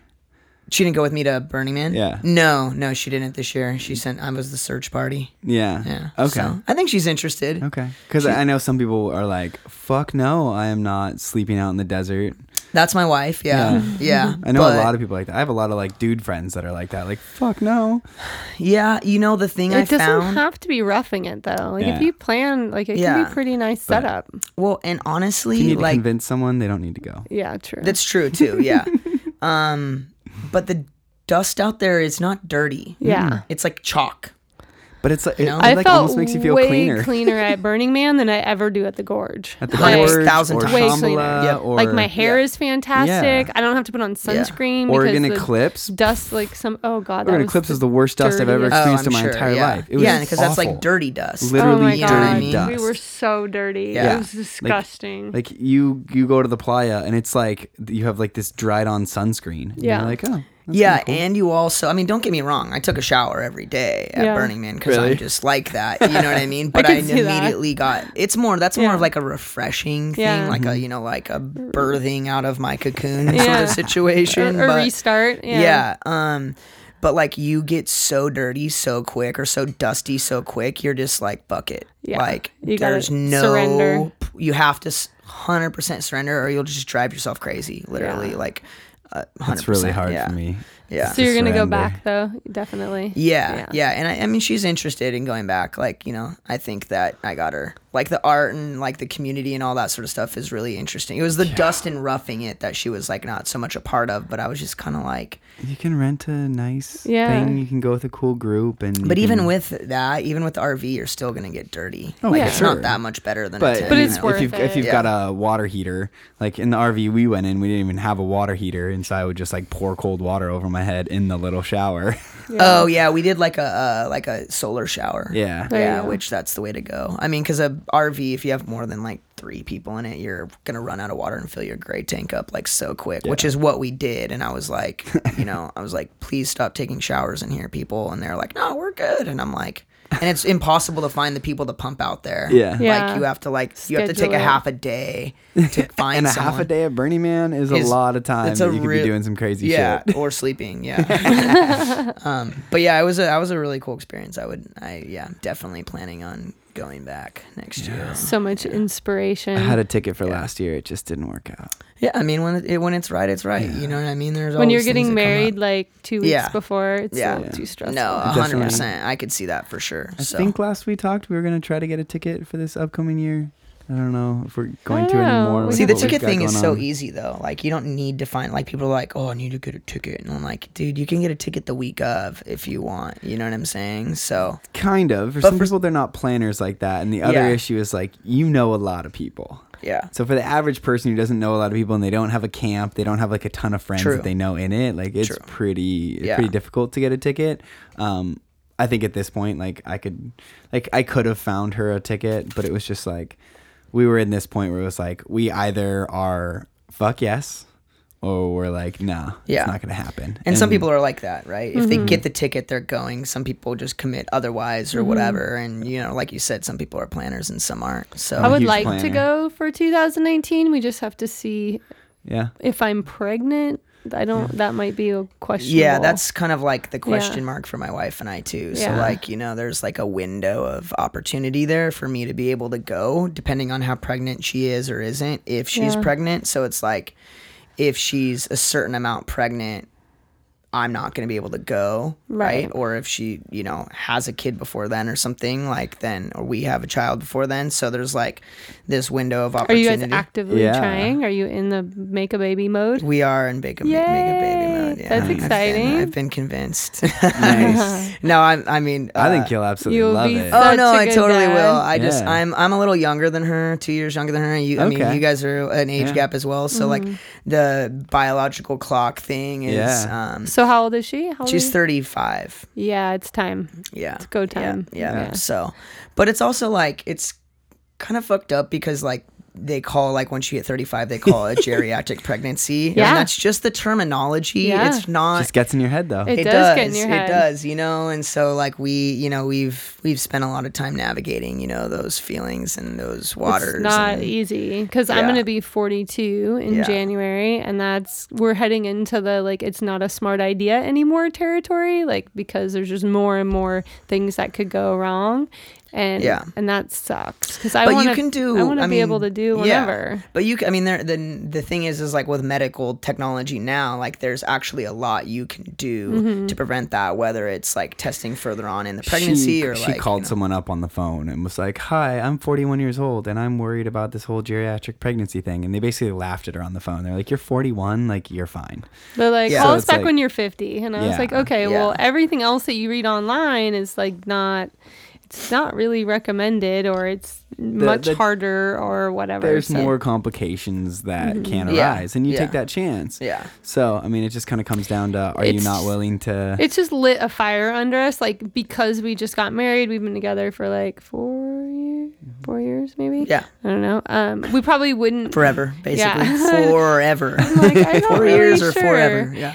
We probably wouldn't start trying right now, but Yeah. because of my age, we feel like it's smart to timing try wise, it's not the now. best time. And everyone's different. Like, you know, like some people at 40 plus are like super fertile and all their eggs Yeah. are completely normal and Oh, like that's have how she is, I chromosomal guarantee normality. it. Yeah, probably. We don't right? know that, Like, but I have already had 2, so Yeah. that does kind of help my case a little Yeah. bit because my body's Yeah. been in baby making mode Yeah. before. Yeah. It's more that we're not really financially in a place that we feel super stoked about having a baby. Like we'd like to have a little more stable career and income and health insurance and all that. And we're definitely going in that direction. But I think part of it's going to be the baby will get here and then all that stuff will fall into place. So yeah, I mean, it's a little bit of, you know, it's a little bit of like just trusting the process, you know, which is important, but also you're bringing a human being into the world and it's like, that's not a game, you know what I mean? Yeah, you want to be responsible and a planner. And, Yeah, it's like a lifelong commitment, you know, and it's like, so like when my wife and I went to Thailand and they have Zika there, and granted it's like very low, like there's like 1 case a year, you know, but it is there. And so like we were like, okay, well, we're not going to have, you know, we're not going to try to have kids in this 6-month window or whatever. And like she was kind of you know, not happy with having to wait an additional 6 months. And I'm just like, I mean, I get it, but also 6 months versus a lifetime commitment. Of dealing like, with that, yeah. Like, it's okay. We can, you know, 6 months is maybe not ideal for your original timeline, but it's at the long run, it's going to be, when your kid's 18 and graduating high school, you're not going to be like, oh, I wish like they were born 6 months earlier, like I'd originally planned. Like, you're not going to think about that. So it's kind of like me with Burning Man. It's like, if we end up having a kid or she ends up getting pregnant and in that window, like that means that this year I can't go to Burning Man. Like, yeah, that's a bummer, but I'm not going to like when my kids graduate high school and be like, I didn't get to go to Burning Man in 2019 because of you. Yeah. So I want to be that dad that's taking my kids to Burning Man. Like Fuck that. yeah. I was so inspired by that, seeing kids Me out there too. just like thriving. That's like, what we've yeah. talked about too. It's like, love to yeah, take maybe my you got to kids. take 5 years off from Burning Man. Hopefully Burning Man's not going anywhere. And so Yeah. it's like, either the kid's 4 years old and he can stay with its grandparents, or you take the kid with Bring you. them Yeah. with, yeah. Go stay in Kid Village. Exactly. Yeah. Yeah. So I actually wouldn't be opposed to going pregnant either because I do lots of festivals sober anyway. It's more so like because it's a geriatric pregnancy, it's whether or not my doctor's going to be okay with me being off the grid. yeah, while you'd have to be in the pregnant. first 2 trimesters, basically like flying kind of thing, I would think. You know what I mean? Like and under sitting 30 in a weeks or car something. for 18 hours to Probably get have to down to fly. Reno. Yeah. But you even can- flying, like you're not Yeah, really supposed true. to fly later Yeah, in the pregnancy. true. So yeah, it'd have to Yeah. be early on. Yeah, yeah, for sure. You just got to make sure you're near medical, you know, help. Kind Although of. that'd You be look at pretty people like fucking Radha, crazy to she's give everywhere. birth at Burning Man. Can you imagine? So- Do you think anybody's done that? Yes, I'm 100% positive that someone has, and that was God. actually the running joke with my wife and I forever. That's what I was like. That's what I was Shooting trying to get for. her pregnant, like at the beginning of the year, like around this time, so that she would give birth At at Burning Burning Man. And you'd Man. have a It'd be- burning baby. Yeah, really we were gonna cool. name it Dust Dreamer. So that's what I Well, was. we going didn't get for. to get married at Burning Man, so maybe we'll just have There a you baby go. at Burning Man. Yeah, my wife wasn't down with that plan, so. Oh, I'd totally be down. Unfortunately. The hippie in me loves that idea. The Giving hippie birth on loves the it, but playa. imagine being Yeah. there. Yeah. And I it's think like, in practice, it's like yeah. 95 degrees. You're Oh, out there in a yeah. bathtub. It's a dust storm. There's dust everywhere in No. your eyes. Like no one can so see. The baby crazy. comes out and it's just like. I mean, as cool as it sounds, like, so again, you're crazy. dealing with, like, a human life, right? Yeah. So it's like, True. Ain't nothing to fuck with. There's no hospital anywhere in sight. There's like to- awesome medics, and I mean, there's probably like sure. a million But what if doulas and birth. But what's like, if all something's that. wrong with the baby? Like you can't Yeah, get that's to a the hospital. problem. yeah, if there's, like, an actual problem, Yeah. like, because that's some of that stuff you don't know until you're, Yeah. like, giving Yeah, birth. exactly. She's just had 2 kids, both in a hospital, and so if and when we do have a kid, she's like, I want to do it all Home at birth. home in a pool. Yeah. Like we're gonna do it all. She says right that here. now in like an hour in, she's gonna be like, okay, order up that epidural. Changed my Nah, mind. can I just smoke weed while I don't know. Can you For sure. smoke weed while you're giving birth? I don't think you can. Because you can't smoke weed when you're still nursing. I know that. True. Yeah. Because I have a friend of mine that like she's still nursing, and so she can drink because like she can just like pump Time and it. dump. Yeah. And then like, you know, like whatever, 6 hours later or whatever, then she's like good to go True. again. But weed she can't. So, and it's the same thing when you're trying like for a woman, like you can't, like we're trying, so she can't smoke weed right now. Can't do Yeah, anything. you're also not supposed to, like, as a guy, like they say that they think What we've found is from the research we've done It's is that actually like the more on the guy's sperm guy. is more important to be healthy than the females. 100%, yeah. And so like Yep. that was part of kind of why we did a 3-month sober thing, just to like see if we could do it. Yeah. And we did it, and it was totally fine. Yeah. And so that's kind of our idea. It's like Yep. when we do decide to go for it, because We she's probably very won't adamant. start trying until spring, but when that hits, I would like it to be a support system. Yeah, she's very together. adamant Yeah. that we do it as a team. Yeah. And so it's I like feel you. instead of just being like her having to be fully sober, like I got to do it with her. So that Now, we what can about be a when you team get through it. pregnant? You want him to be sober too for Yeah. those 9 months?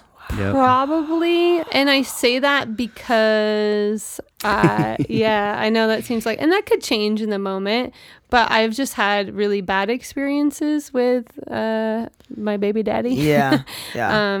Being feel fucked that. up for my entire pregnancy, Yeah. during labor, and then through raising Yeah. both my children. So you got some like PTSD kind there's of scar just part of tissue me there, that feels like kind of like what you said, that it's just such a short amount of time. It that I is. feel like it's not that big of a sacrifice. Yeah. Am Like, I gonna look back on it and be like, God, those 9 months, I Yeah. could have been getting fucked up, Yeah. and I could have like missed all those experiences of her being pregnant, or like it's really not that long, be and I there. feel like if I'm for making sure. that big of a sacrifice, like my body basically, and a lot of my livelihood is getting ravaged by this child within me, like I feel like the least you can do is kind of like support that. Yeah, And I feel you. I don't Yeah, know, that's it's not cool. for everybody, and who No. knows, we might be pregnant and then get to like somebody's wedding and I'll be like, yeah dude, go yeah, for or it. if Let's it's have like, fun, if it's or like whatever. Christmas or something. and Yeah, it's like like, I might have a glass I of might have a wine. change of thought. I But mean, like right now, I yeah. like the idea of a shared intention and effort. I like it too. And I mean, when it comes to marriage, like everything is subject to change, right? Yeah, like you make so exactly. many agreements, There's so and many But it's like, good to set those variables. And then standards. just, like, You yeah. set that standard early on, and then you kind of are held to an expectation, and then Yeah. later you can have a conversation and be like, all right, well, this is happening, and like I think I want to step outside of that just for a second. Yeah. But knowing that like if you do one, you're gonna get called on real hard on any of the future ones. Yeah. If you've set that intention Yeah. versus not setting that intention, then you're like you just go drink every weekend or whatever. No, yeah, for and I sure. think of it as support for me because I know. I mean, it was probably harder when I was 22 and 26. I guess I would have been like definitely harder then than it maybe will be Can you now. imagine that? Yeah, I was. So yeah, my mom young. was 22 and she Yeah, had me I was too. so and like I'm young. blown, like I. But like if we're out at an event, How I was when I was 22. if we're at an event and I want to drink or I want to smoke a bowl and I can't, and then he gets to, like, that's fucking hard. Like that makes really it harder. I hard. can see that. Yeah. So I feel Yeah. like just like having that solidarity of like, you're fine, babe. You don't need this. See, Yeah. I don't need this. We're having fun. We're good. And then I think that will help me because I'm sure there'll be. I remember being plenty of times where I was like, God, this is See, I think really the hardest part for my wife is going to be the food, like sushi. Like we're going to Japan, like we're trying right now. Like, what if we get pregnant, and then what if we have to keep it from people while we're there? Like that's like stressful because all the Yeah. sushi. She loves sushi, and then she loves all of the cheeses you're not supposed Oh, to eat. no. Like, all, like you know, and Does like she drink coffee too? She does. Oh God! But You have to give up coffee's not that everything. bad. No, you can do like 200 milligrams a day, which is like 2 That's cups. so much. Wow, I know. I'm surprised. By I was that. surprised by that too. Yeah, I think a lot of people drink like 4, 5, 6 cups a day. Wow. Yeah. And, like she drinks like half of a double shot a day. Yeah. Like that's So it she's in the fine. morning. Yeah. But there's like, lunch meats and like all this like stuff. And then like when you're traveling, like how do you like explain to someone like, oh, is this pasteurized or whatever or not? And When you're in I other don't countries, understand. yeah. When you go to other, because and that's like been the big thing for me is that I don't want to upend my life until I have to, right? Yeah. So I don't like, we planned this trip to Japan and she was like a little like, well, what if we're pregnant? Well, what if this? And I'm like, listen, like, let's still plan it. If you're pregnant and for some reason you don't want to go, like, we'll get trip insurance, but like, let's do it. Cause what if we aren't? And then that is when you start to have regret. Like, oh, I could have done this and I'm not pregnant, or I could have done this, I'm pregnant and I totally feel I don't have morning sickness or Well, and whatever. I'm sure getting pregnant has got to be a big topic in her mind. Like my sister's 33 and has been unable to get pregnant and has been trying for years and years and years. Yeah. And so it's a struggle. And so I'm sure since she's never had a kid before, she's also nervous about this whole new world of something that's like, well, what if I do get pregnant? What if I don't? Totally. Yeah. And there's a lot of unknown and it is really stressful. We have weirdly several friends that have done IVF. My best friend from growing up is a reproductive endocrinologist. So she is an IVF doctor. Cool. She's actually moving out here in next fall to work at Northwest Fertility. And then we've had several friends of ours that have used it and done IVF for various reasons. One has cystic fibrosis and she actually had a double lung transplant. So not only does she not want to pass it on to her kids, but she also can't, she also doesn't, her body, they don't think it's safe to her for her to carry. And then like, my wife's Jewish and actually my heritage is as well. So like you have to check for certain genetic disorders. There's like 37 when you're Ashkenazi Jewish that you test for. And so like someone else in her family, like they had to do that because like both the mom and the dad were carriers for this like disease that like kids don't live past like 8 years old or whatever. So like they literally had to because their kid had a 50% chance of getting this disease, this genetic disorder. Crazy. So like my wife and I, like we got tested for all of that stuff and we weren't a match for anything. How cool is that nowadays? You can It's take these insane. tests. Cool. Yeah. Yeah. Like they test like for like 500 diseases, like genetic disorders or something. Have you done any of like the 23andMe or Ancestry.com? Yeah. Nice. Yeah, we both have. And so like this is like kind of crazy stories. So my wife and I both did it and then like we had our parents. Which one? We did 23andMe. Okay. So, and we had both of our parents do it. Both of our moms do it, and my dad did it actually too. Because if you do the mom side, I guess like they can tell more like with more certainty where you're from or whatever. And so my wife, actually, her parents were unable to get pregnant when she was when they were trying to, back in the 80s, and so her mom used a sperm donor. And so my wife Marissa like always was like she like was kind of hopeful like that through 23andMe she would find like her real dad. And her father that she grew up with, she didn't find out till she was in her like mid 20s that it wasn't her. And he actually passed away like a couple years ago due to ALS and frontal temporal dementia and like it was really terrible, but like not. The one blessing is that like she doesn't have any of his genetic disorders that he has. Yeah.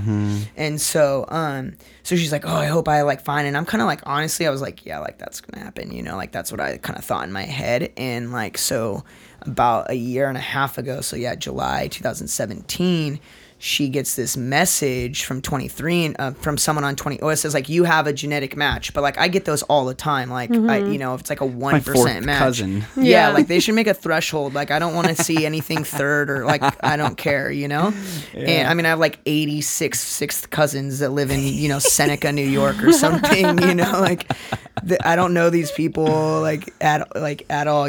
But so she gets it and it's a 25% genetic match, which is either a grandparent or a half sibling.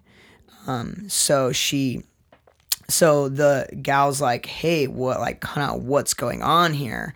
Because this girl that is now my wife's sister, or was always her sister, but like she discovered she didn't know that her parents had used some sort of fertility treatment. And so she like, and her dad passed away when she was like 12. So like her mom is like still kind of like, you know, we don't know what happened because they're still kind of figuring it out. Like, obviously, I think that, like, you know, maybe they also used a sperm donor and it was the same one. But her mom hasn't, like, quite, probably to, like, protect her father's legacy, which I totally respect. But, like, and I don't know either. Like, it could be another explanation. That's what I think. So they've met, and, like, I was really nervous. I'm like, oh, man, what if these people suck? And they're actually really, really cool. Nice. They came up here for a weekend in earlier this summer, and they're like super, super dope. They have a kid. She's pregnant with another one. And so I was like, my wife's like really, really embraced it. Like, she's like, this is my sister. Like, this is my niece. This is your niece. So like, cool. Yeah, nice. through 23andMe. That's super very crazy. Cool. Yeah. I like that. I already know already, but she got me 23andMe for Christmas. Because I got it for her last year. Yeah. And so she did hers and like found out basically that she's essentially 100% Italian, which we already knew. Yeah. But then she got one for me that was 23andMe, but that was also the health profile. Yeah. Because I have ulcerative colitis, and so like I have all these health things, and so we're really intrigued by like how to, I don't know, learn more about my specific health profile and what I should and shouldn't eat, and like how to stay healthy. So I'm really intrigued to try that. Yeah, it's cool that when it tells you all these like genetic predispositions that you have, it's like, oh, your pee is more likely to smell when you eat asparagus. And I'm like, damn, I have one bite, and like the next time I go, it's like stanky, you know? Is that with the health one or the that was regular hilarious. one? Honestly, I don't know. I thought I did both. Okay. I can't remember. It gave me a whole bunch of genetic like stuff like that. Cool. Like, Yeah, mine doesn't pee when my pee doesn't smell when I have asparagus. so it'll tell you that. It'll say you're less likely Crazy. this gene doesn't show up in your profile or whatever. Do you have a notch in the back of your head? Do you have like a notch right here? Like a bump in the center, like if you Like where right where your scalp spine and- hits your skull.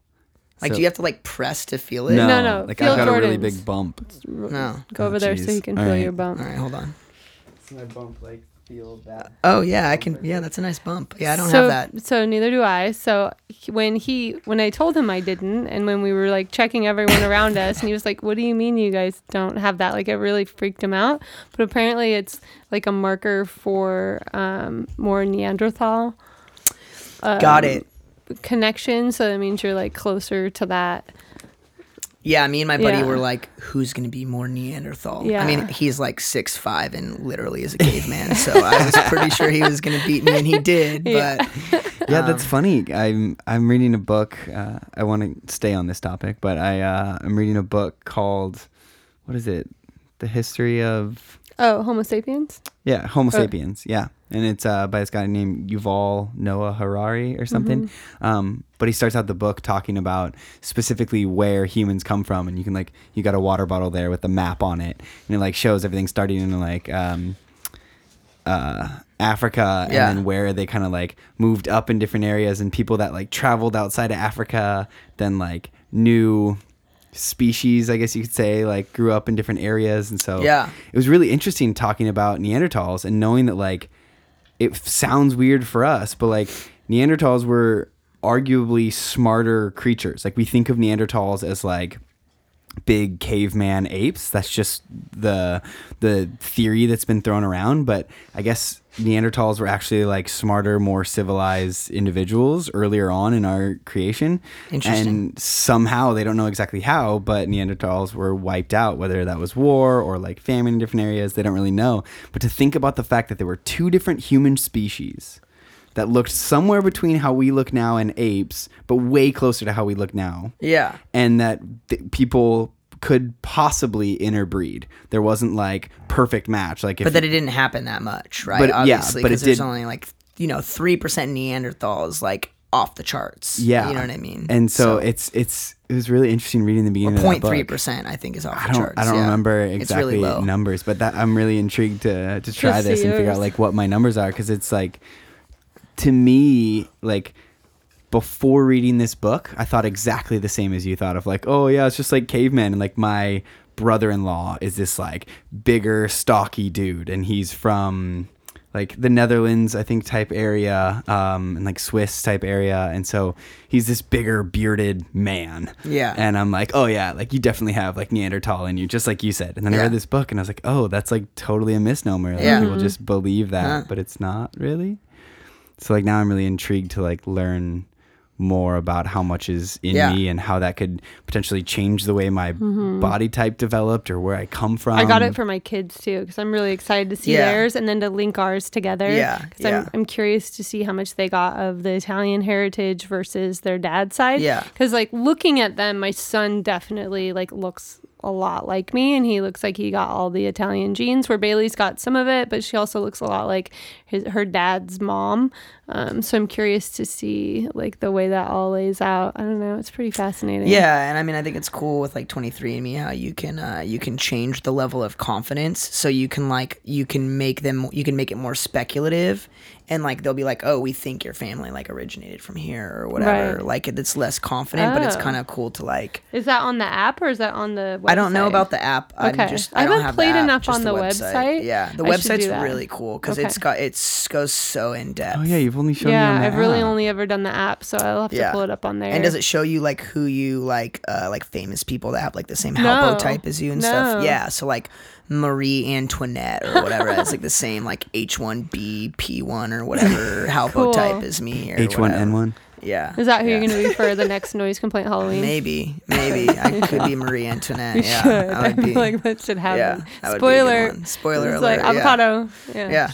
Oh shoot. It's a big secret. Yeah, So, no, that would be cool. I want to ask you about the Noise Complaint Self-Care Sunday that we did. Yeah. How did you feel about that? I think we loved it. We had a blast. I was so happy to be a part of it. I was so proud of you guys for seeing that was something that should happen, and to like the way you pulled it all off for the first time. First one, I thought it was fantastic. Yeah, thank you guys for being a part of it. That was fun. incredible.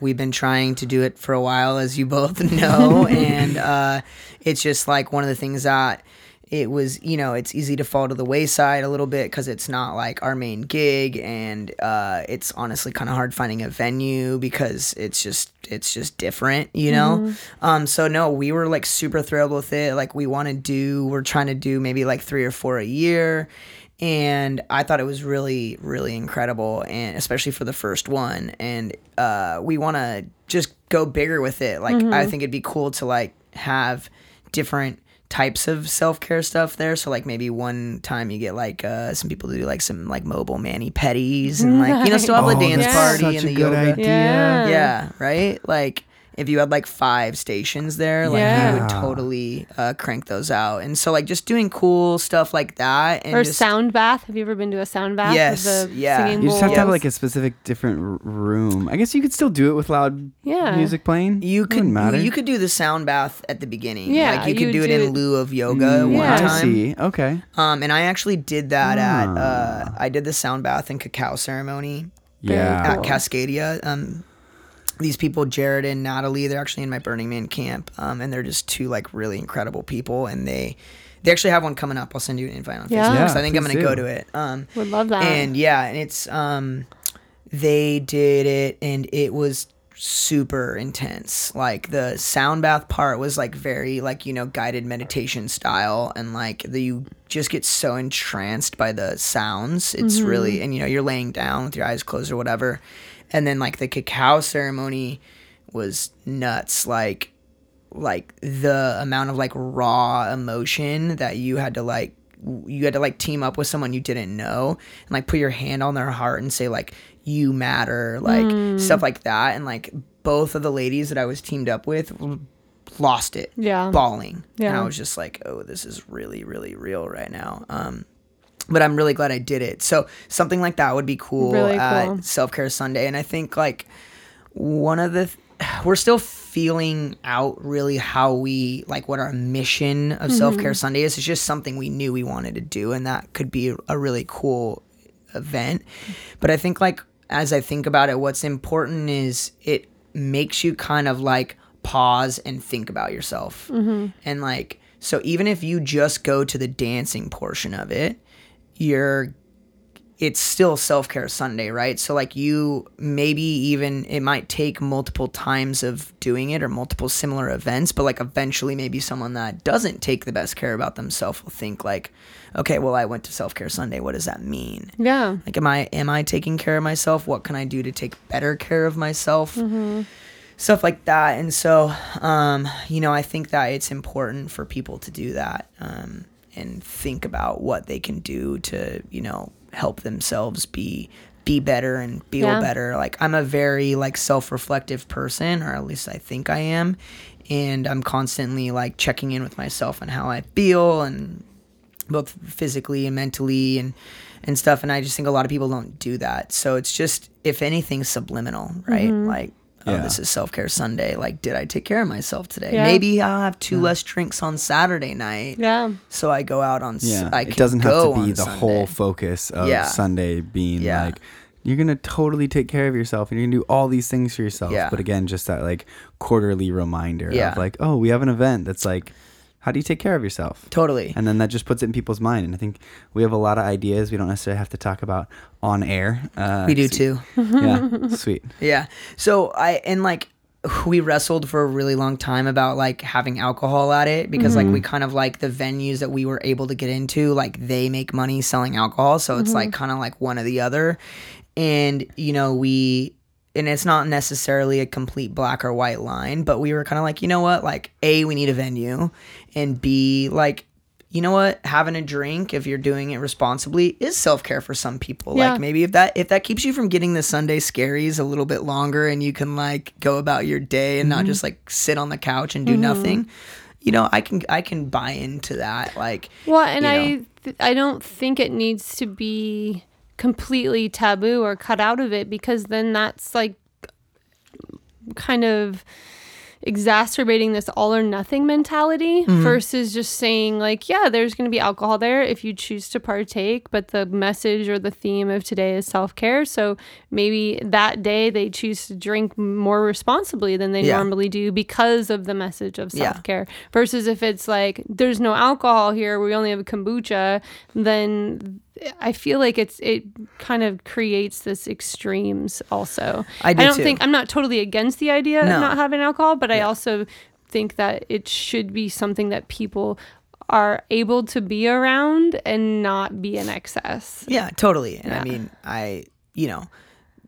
if you want to throw something that doesn't have alcohol at it, by all means, like, that's totally cool. And I love that concept as well. But, at the end of the day, Noise Complaint is still a party, and we're just trying, we want to still create like these experiences within like what Noise Complaint still is. Like, you know what I mean? So, for a lot of reasons, we just still had it there. And, there might be a self-care Sunday that comes up where we don't, like if we do one in a park, like or something, right? Like we don't have the ability to have alcohol, but we're not going to like, at first we were like, we can't have it, like blah, blah, blah. And then we kind of like, well, we kind of don't have a choice. And really it's not that especially in November. Yeah. When it's cold outside and we need a space that has speakers, that has the ability. Yeah. So I would love, to do, and I really liked that it was around the kind of like the changing of the seasons and stuff. So like I would love to like maybe like line it up around that time or something, but we'll see. So it's just starting, I guess. Yeah. So, yeah. It was really incredible though. You guys did a great job. Super fun. I was telling you I love your yoga teaching style. It's Thank you. Yeah, it's really cool to like just have that connection and just not feel like you're just like, doing, whatever the 50 movements of Hatha or whatever are. It's just more like tells people to connect with how they're feeling and their bodies and their minds. And I thought that was really cool. It's a vehicle for transformation. Yeah. There's poses that you might recognize and there's ones that you might love or you might hate, but like ultimately it's not about the shapes that you're making with your body. It's about the connection that's happening as you utilize that tool. And it's really fun for me and for both of us to to apply it in different ways. And, I might teach that way at Self-Care Sunday, and then maybe at Daybreakers, it's a different vibe. Or when we're at Dirty Bird Campout, it's a lot more like kind of dirty and also like really like we're kind of connecting everybody, which I think would be fun to do for one of these too. Yeah. Where it's a little bit more interactive.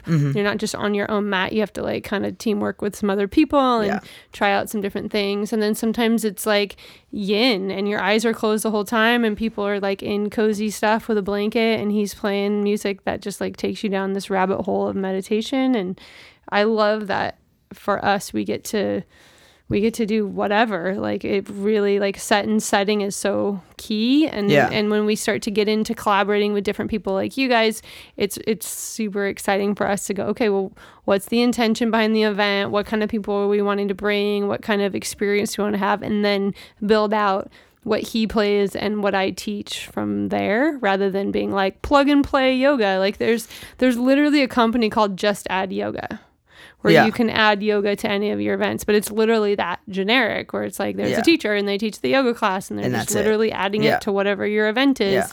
And which is better than nothing. It's for sure. It's a gateway. It's the gateway drug. It's the doorway into it. But like what we're really trying to do in the last year or two is like make it a really unique experience. And so when we apply to festivals and when we apply to different events, it's a little tricky because they usually want like your EPK with your different offerings. And I'm like, well, here's some example offerings, but flip the script. Like, what are you making? What are you creating? And then we'll make something that's special just for you that we're not doing anywhere else. Yeah. I mean, I went to 2 yoga classes that you taught in a week, right? And they were both definitely way different. You know what I mean? There was obviously similar threads and stuff there, but even, the vibe of the music that Jordan played was different. And totally so like different. That was really cool. And that's like one of my favorite things about throwing events is that they all take on their own vibe and their own feel, and a lot of it you don't really even have control over. It just kind of like happens naturally. And you could book an artist for songs that you think they're gonna play and then they play something totally different,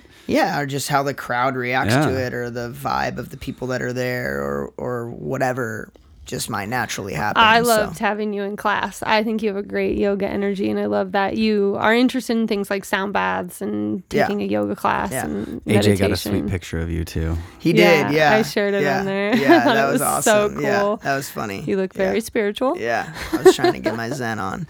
So what do you have coming up that you're excited about for your world, whether work or relationship or travel or your gigs that you have coming up? What are you stoked about? Everything. I have a crazy life. So yeah, I have a lot of like really, really awesome DJ gigs coming up that I'm super, super excited about. I got a crazy December, which I kind of like put it out into the universe like myself, that I wanted like my end of the year to be crazy DJ wise, because I wanted to go into Holy Ship feeling like really confident and really polished, and like I don't ever like plan sets like or anything. So I mean, I plan like the kind of like a little bit of music that I want to play, but throw together some folders. Like, maybe 80 songs and separated up by 2 or 3 different kind of like vibes I want to go. But I usually let myself and the dance floor kind of direct it. So I was like, okay, I'm not going to plan my set. So I need to like really feel confident going in. And so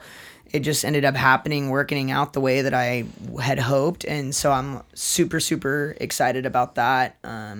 Just like so much. Seattle's just so crazy. Like it gets busier in the winter. Like, like what rain, right? Like I know.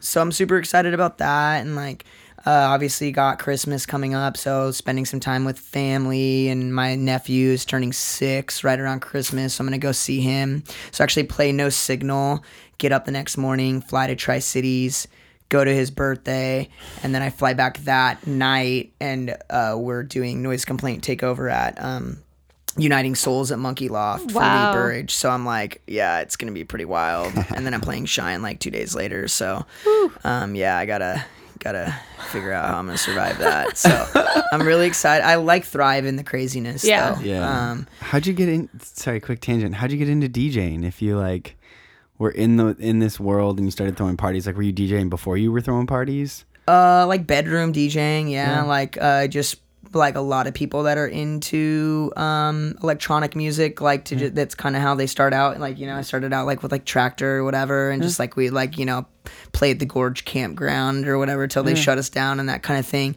I never really took it too seriously, and was just kind of did it for fun. And then when Mark moved here, he was like, yeah, you need to step it up, bro. He's like, I was like, well, I'm not gonna like book myself. He's like, yeah, but like, you know, like you should just know how to, you know, yada yada. And I actually bought equipment, like a full setup, because I didn't want to rent it every time.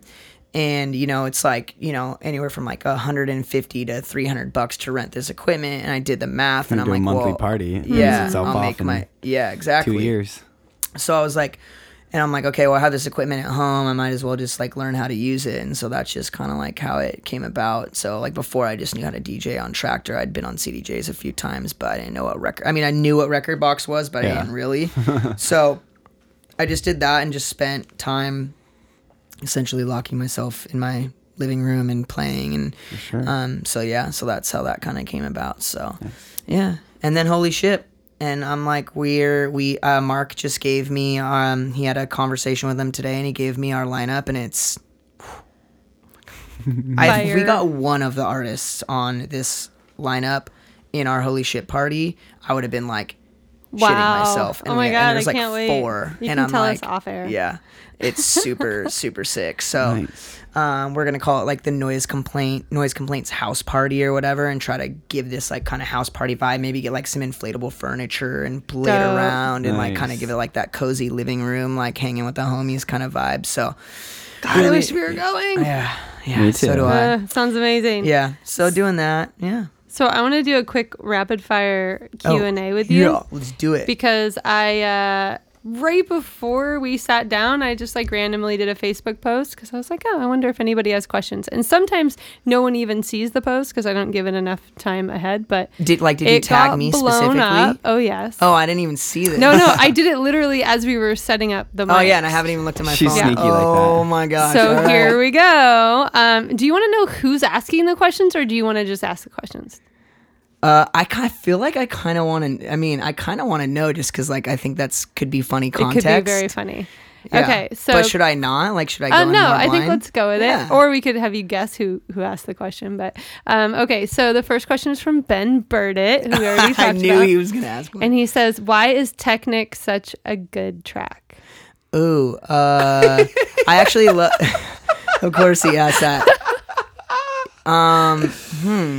I think it's a good track because it's got like this really kind of like melody that just like builds and builds and builds, and it has a lot of tension in my opinion. I'm not like a producer, so I don't understand like sound design really like on that kind of level, but I just like it has that horn kind of segment to it, and I love stuff that like kind of like builds the tension in the air. So you like foreplay? I guess, yeah. Okay, sure. that's good. Yeah, it's Your like wife must DJ be very foreplay. happy. Yeah. Yeah, so it's like DJ foreplay. It's just a good track, but like it's also very high energy at the same time. So you can play it, you know, at the end of your set, and it plays perfectly, I think. Good answer. I know exactly the song you're talking about. I remember I made a post asking him just about songs to play because I like just and he was like, posted that on my page. Well, you asked for like a techier song, and you're like, that's too techie. Like, that's what you asked for, bro. Very true. Very true. I got more questions though. I want to rapid fire through all these. I got a different question. Okay. Because you just said DJ Foreplay. Yeah. That's a really good name. Yeah. DJ Foreskin. How'd you come up with Soonish? Oh yeah. Oh yeah. So I had like, I couldn't really think of any good names. Like I had some, and I was like, oh, I wasn't really landing on anything. And I actually like the idea of your name, like Jordan Goff. Like I think that's a really cool way to do it. But like Jonathan Katz, like sounds like fantastic, well, especially with like the cat emoji with the heart eyes. But it would just be like so. It sounds too fake. Yeah. You know what I mean? Like a lot of people true. still don't believe that that's my last name is CATS, but it is. And so, we had Louisa in town, and around that time we were going to be I was going to be DJing like the DJ sessions, and it was like my first time DJing in public, if you will. And I was like, okay, I have to come up with a DJ name, and I was texting with her like as she was getting on her flight, and it was like a little delayed, and she was like, see you soonish. And then like when I was like getting her cab like or Uber or whatever from the hotel to the event, like to the creme work, she was like, see you soonish. And then like when she was leaving, she was like, oh my God, I had so much fun, like hopefully I can come back soonish. Like she just kept saying, like it became an inside joke between her and I, like see you soon ish. And like so I was like, oh, I'll just like I'll always remember why, like, and she's an inspiration to me, and so that's where Soonish came from. Nice. Yeah, I like it. Yeah, and it's like the perfect joke all the time. Like I can just drop ish on people all the time, and it's kind of hilarious. Yeah. Keep your rapid fire going. Okay, cool. Lucas Whitehead wants to know, if you were a yogurt, would you be fruit at the bottom or fruit at the top? Oh, definitely fruit at the top. I wear my heart on my sleeve, so what you see is what you get with me. So I'm not like, I don't ever hold anything back. You don't have to dig for the goods. No, I'm right there. Ripe for the taking.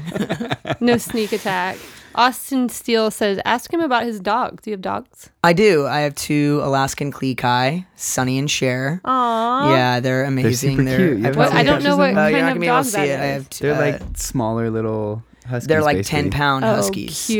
Yeah, they're so I had like cute. a Siberian husky for a long time. So much personality. They're very exuberant. Yeah, and they just talk. They don't bark or anything, so they just talk to me. Yeah, exactly. Especially if you've been gone. When you walk in, if you've been gone, you literally get lectured. Yeah, they come to work with me. They didn't come today because I was coming here, and I'm sure they're gonna be just so mad at me. Yeah, like they're gonna be like, "What?" I mean, they love my wife, but like they love coming to work and like see my dad. I love that you take them to work with you. Yeah, That's every awesome. day. Yeah. Aww. Yeah, they're pretty And rad. did you get them both at the same time? Yeah, they're litter mates. Yeah. Nice. Yeah. That's nice having a buddy. We've talked about having a buddy, but this one's already so big. I'm like, I don't know how we would have a second dog unless it was huge. a really small dog. We want to get a corgi. Yeah. Corgis are cute. So yeah, they're very silly looking. If we had a corgi and a Great Dane, that'd be a good silly. combo. Super long legs and super short legs. I like it. Oh, Austin Steele has another question. He says, if you were going to a potluck, what dish would you bring? Oh, do you have like something you're really good at making, or something that you're like, I know Whole Foods has this in the quick and grab aisle? Well, I always try to like make something, but it just depends on like how much time I have, like how deep I'm gonna go. But like one of my go-tos at a potluck, because it's so cheap and easy and tastes amazing, is like meatballs with Alfredo sauce, which I'm sure neither one of you can eat either of those things. Sounds delicious. Though. Yeah, and I just get like the home style meatballs, like 1 bag to 1 whatever kind of Alfredo sauce you want. Yeah. Like that's the ratio, and throw it in a crock pot, and it's like an hour later they're so scrumptious. Delicious. You could probably find some dairy-free. We can do a sauce. version of that. Yeah, you probably could. Yeah. Jordan Davenport says, what is your favorite planet? He said, mine is the sun. It's a meme. But yeah, what's your favorite planet? I mean, Earth's pretty dope because I live on it. I'm super interested in Elon Musk making Mars habitable. Yeah. So I think my favorite planet though is the one that also has life on it that we haven't discovered yet. Okay. Because it's out there. They're out there. Matthew Streeter said, if the moon, so let me just preface this with Jordan did that meme, and then below there's been many comments about planets, just all sorts of shenanigans. How does everyone know I love love the solar system and space so much? I just wow. So I'm gonna ignore most of the shenanigans going on, but I will ask one of the questions that made it on there that kind of makes sense, which was from Matthew Streeter, and he says, if the moon was made out of blue cheese, would you eat it? Not a blue cheese fan. Not a blue cheese fan. Because he says he knows he would. Yeah, good for him. He can have I don't all like the blue cheese. You can have the moon, bro. I like cheese, but I don't like blue cheese. It's a little stinky. Yeah. Alex Hankins, what is the biggest pet peeve that you have with this industry, the music industry? Oh. Avocado. Wow. No, I'll be real. You don't have to name names. You can just talk about the peeve itself. No, yeah, I wouldn't. I mean, because if it was a peeve, it wouldn't be naming names. True. Like, like...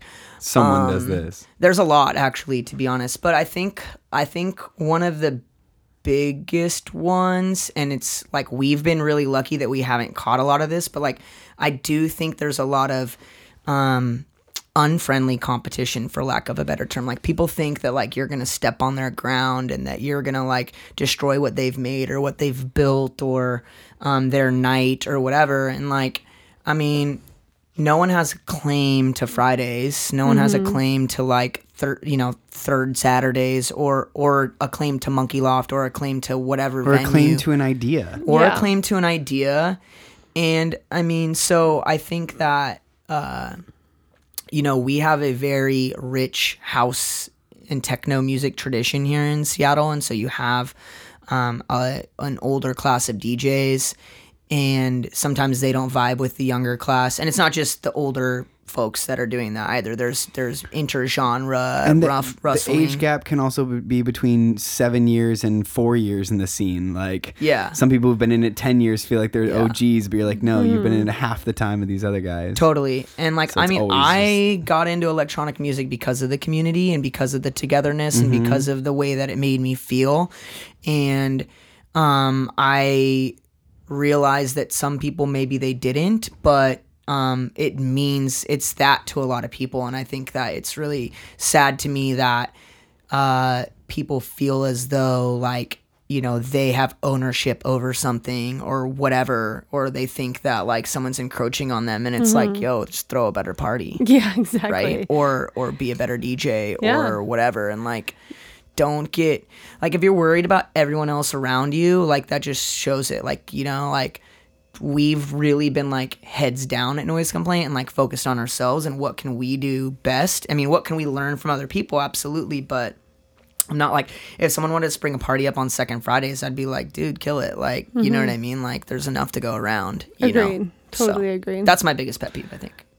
I think that you guys are doing a great job, at least from our perspective, of changing that, because we I talked think to Mark a lot about that. Before Noise Complaint was a thing, I felt like that was everywhere, and now that Noise Complaint is here, I feel like other people are starting to jump on the bandwagon of we're all down to support each other's nights and to intermix. Like, I'm not just playing for this crew, like I'll play for all these crews. Totally. And the idea I'm was really always happy there. about that. It's just now it feels more mainstream. It feels like people are accepting all across the board that that's a real thing. Yeah, I mean, I want to be like really careful not to like pat ourselves on the back too hard, but like the whole Timber Room takeover thing where we have different crews come in every week, I really don't feel like that was happening prior to us. I mean, it was, but like you said, it was more isolated, and now it's like a thing. Like everybody does it in one way, shape, or form. Rather than just booking 4 DJs, they'll book a crew to come in, and it's a slam dunk as a promoter because it just makes way more sense.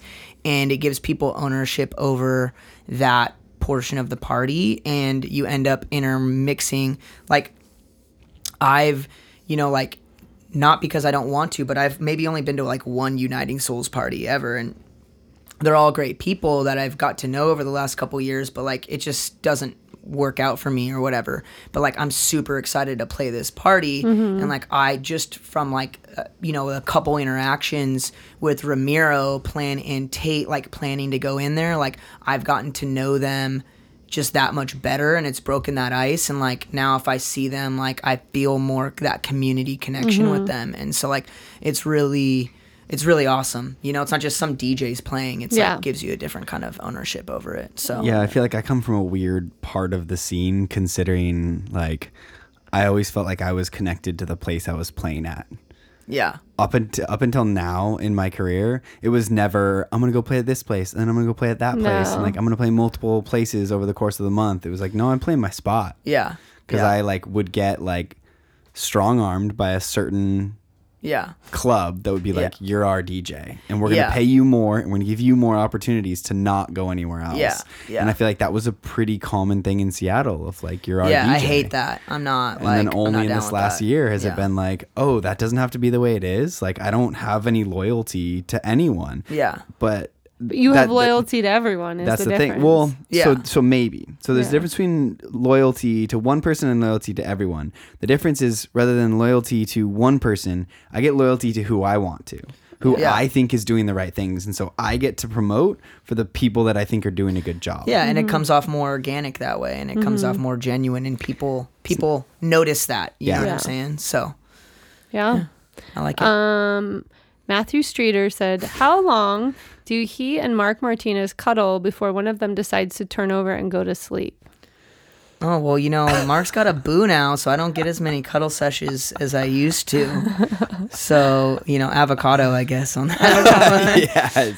I would say we'll answer that one from Mark's Jordan, a great cuddler. From Jordan and Antonella. Like, we're definitely cuddlers, but when I'm ready to sleep, I'm like, I'm going on my side now, and Yeah. you go on your side, and I Yeah. need to like have my space. Yeah. Are you a cuddler? I'm a cuddler. My wife's like, all through "Get sleep. on your side of the bed." Yeah. I'm like, girl, like I need a back tickle Yeah. and I need some cuddling before I can. I'm go to definitely sleep. down. Like I love that, and I need Yeah. that. But once it's The like first 15 actually minutes sleeping, is real cuddles, Yeah. and then once it gets to like, all right, we're actually tired now, it's like, peace. Well, I'm bad Some about, people like, want to cuddle all night, and I'm like, how am I supposed to sleep if I'm like contorted? Yeah, I just need like one toe in contact with her Oh, body. true. We still Like have it's like that. an Yeah. energy Yeah. transfer I situation. think I definitely keep yeah. a foot or something. Yeah. Yeah. Yeah. That's true. Okay. She doesn't need that though. She's She like, doesn't. get out of my space. She's like, this is my bubble. Yeah. Oh, here's one. Do the dogs sleep in bed with you? No, Nice. although occasionally they do. Yeah. Like once a month we'll let them. So like last night we watched that dogs documentary that's on Netflix. We watched the first episode and we were both We need just to a watch that. mess, like crying.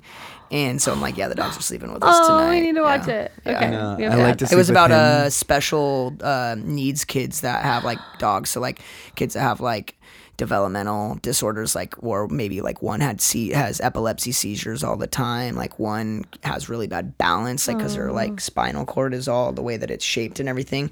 And so it was really hard. We didn't even make it through the whole episode. My wife's like, I got to change it. I'm like, all right, we're Like coming back to it dogs. tonight. Like we just like one at a time, you know. But yeah. Aw. Yeah, nice. Brian Becker, how many licks does it actually take to get to the center of a Tootsie Pop? I'll quote my favorite Christmas movie of all time and say, "Bend over and I'll show ya." What movie is that from? Christmas Vacation. Okay. Yeah, the neighbors asked Clark where he's Yes. going to put the tree. And he's like, "Bend over and I'll show ya." Yeah, Elaine. It's fresh on my mind. 'Cause, Elaine from Seinfeld and her Margot. Yeah, Margot. I don't know, Margot.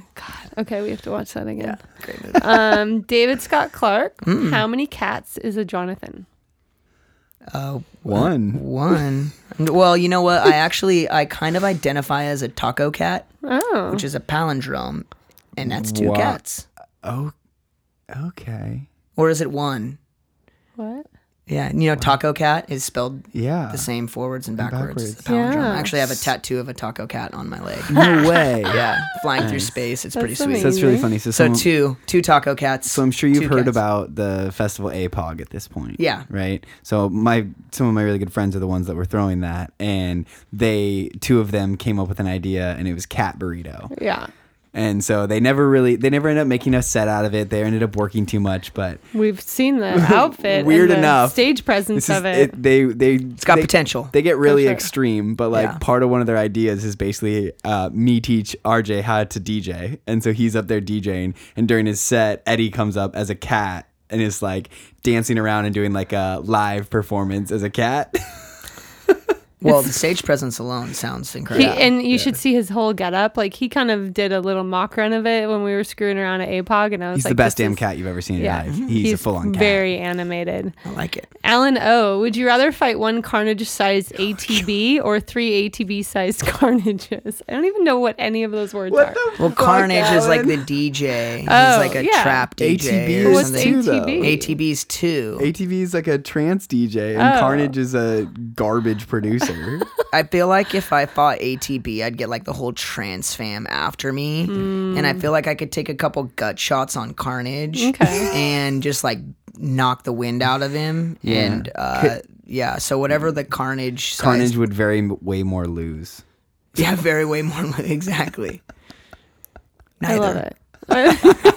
Avocado. Avocado. This last one, I can't quite tell if it's for you or if it's, I think it's, I don't know. John Sleep asks Alan O, and David Scott Clark says, follow up, would one rather, would one? So I guess this will go for me and you. And you'll see why in a second. So Jordan, would you rather fight one Jonathan-sized cat or 8 cat-sized Jonathans?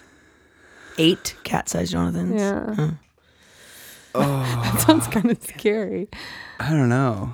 Oh yeah. I So think, is one Jonathan-sized cat? yeah, or 8 cat. So a lion,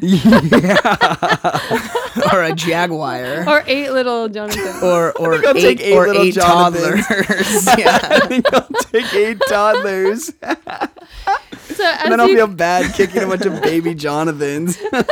I mean, if it's a life or death situation, because I mean, yeah, it's a Jonathan-sized cat's like maybe an ocelot or something. Yeah, you that know, shit'll still fuck fierce. you up. Yeah, real talk. But as you can see from the ridiculous variety of questions, like, we have a pretty fucking awesome community of people who love you and support you and know that you're down for silliness and shenanigans and ridiculous questions, and I like that. Yeah, me too. I like that you bring that out in people. Yeah, thank you. Yeah, it's awesome. It's you got to stop and like kind of like know where you are in like the community and the space and the universe sometimes, and be like, okay, like what am I bringing to the table? And like, it's nice to like, that people resonate with that, whether it's a noise complaint party or Self-Care Sunday or a silly Facebook post or whatever, So it's like, life doesn't last that long, so it's important to take the things seriously that need to, but it's also important, I think, to just like really just find like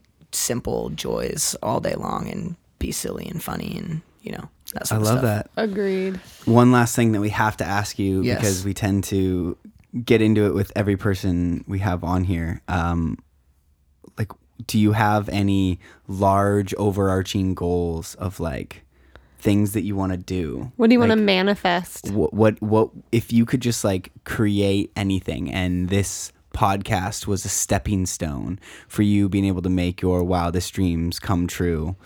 What comes to your mind? Because to warn you, we've had several people on this podcast who have talked about whatever it was, and then within the near future are like, holy shit, all of those things are coming to happen right now.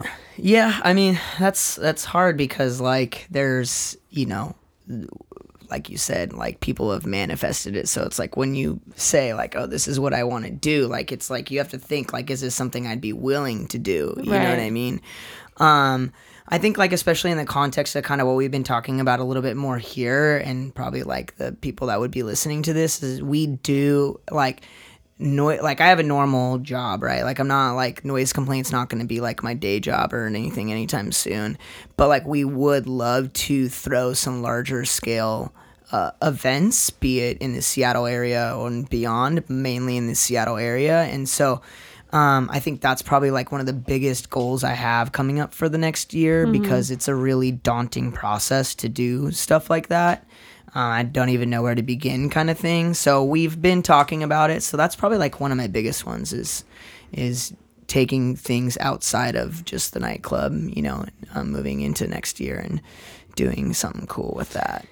I like it. I think you're totally capable. And a big part is having a team, and you're really good at building a team of people who are like-minded and excited about what you're doing. So I think if you put that out there, then all the right people will start to come along that will help you make it happen. Yeah, and that's something we're actually actively working on. Like Mark and I just had a meeting last week about like really giving people tools to be successful, and like we don't have to do everything ourselves. Like not that we don't at all, but like micromanaging is, something that I'm good at, and delegating is something I'm not. So I'm, continually trying to improve myself on that. And so like this is like, that's something that we have plans to do, is like really like give the team around us like ownership of their respective, roles or whatever. So I'm looking forward to that a lot in 2019, is like getting people like hyped about doing their own thing. So getting outside of the entrepreneurship side of things and getting to the managerial side of things, where you're letting that creation that you manifested kind of blow up into what it needs to be. And you just like, when people have the ownership because you've given it to them, like they just perform, and I just think like things mushroom from there. Like that's like I'll hand it to Sean Majors. Like one of the things that like I think he does better than anybody is he gives people like ownership and delegates, and like I'm not on any of his teams, so I don't see it on the inside, but like from an observational standpoint, like I think that's something he excels at, and you see it when people are like involved in the events that he throws, and like they're talking about it like it's their event, and they feel that way about it. At least from my perspective, that's my observation. Yeah, the amount of people I've watched who basically have no experience under their belt, and suddenly Sean's like, hey, here's this super big opportunity, you're leading the charge, and they're like, what the okay. And it's people really are so cool happy about it, and then they own it, and they feel this like, all right, I'm gonna prove myself. And 9 times out of 10 they do. Yep. So, and it's hard. I mean, a lot of people do say they want to be involved, and then like when it comes time to put the work in, so you have to like find the right people, but also not be gun shy from giving people like the opportunity or whatever. So it's like it is a balance, but we're getting there. Nice. Yeah. I'm excited to see what you guys have in the future. So am I. Whoop whoop. Mm-hmm. Sweet. Well, thank you so much for joining the Gravity Lift podcast. Yeah. We Thank you appreciate guys it. for having me. It was a lot of fun. Genuinely love you. Yeah. Just so you I know. love Like you genuinely. guys. Yeah. Like, No, you guys are good people. I mean, you got good energy and you just like, yeah. sparkle. What? You sparkle.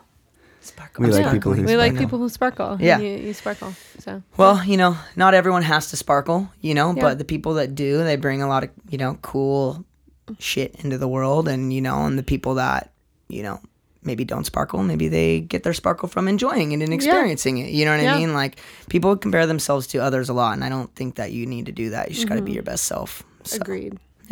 Beautiful party words from Sweet. Jonathan Katz. Thank you so much. Thank you soon. Whoa, I totally messed that one up. Thanks for coming on, and we'll talk to you soon. Ish. Thanks for listening to the Gravity Lift podcast with Jordan and Antonella. If you like our show and want to find more, check out our website at gravitylift.space. And when you get a sec, please rate and review us on iTunes to help us spread these vibes far and wide.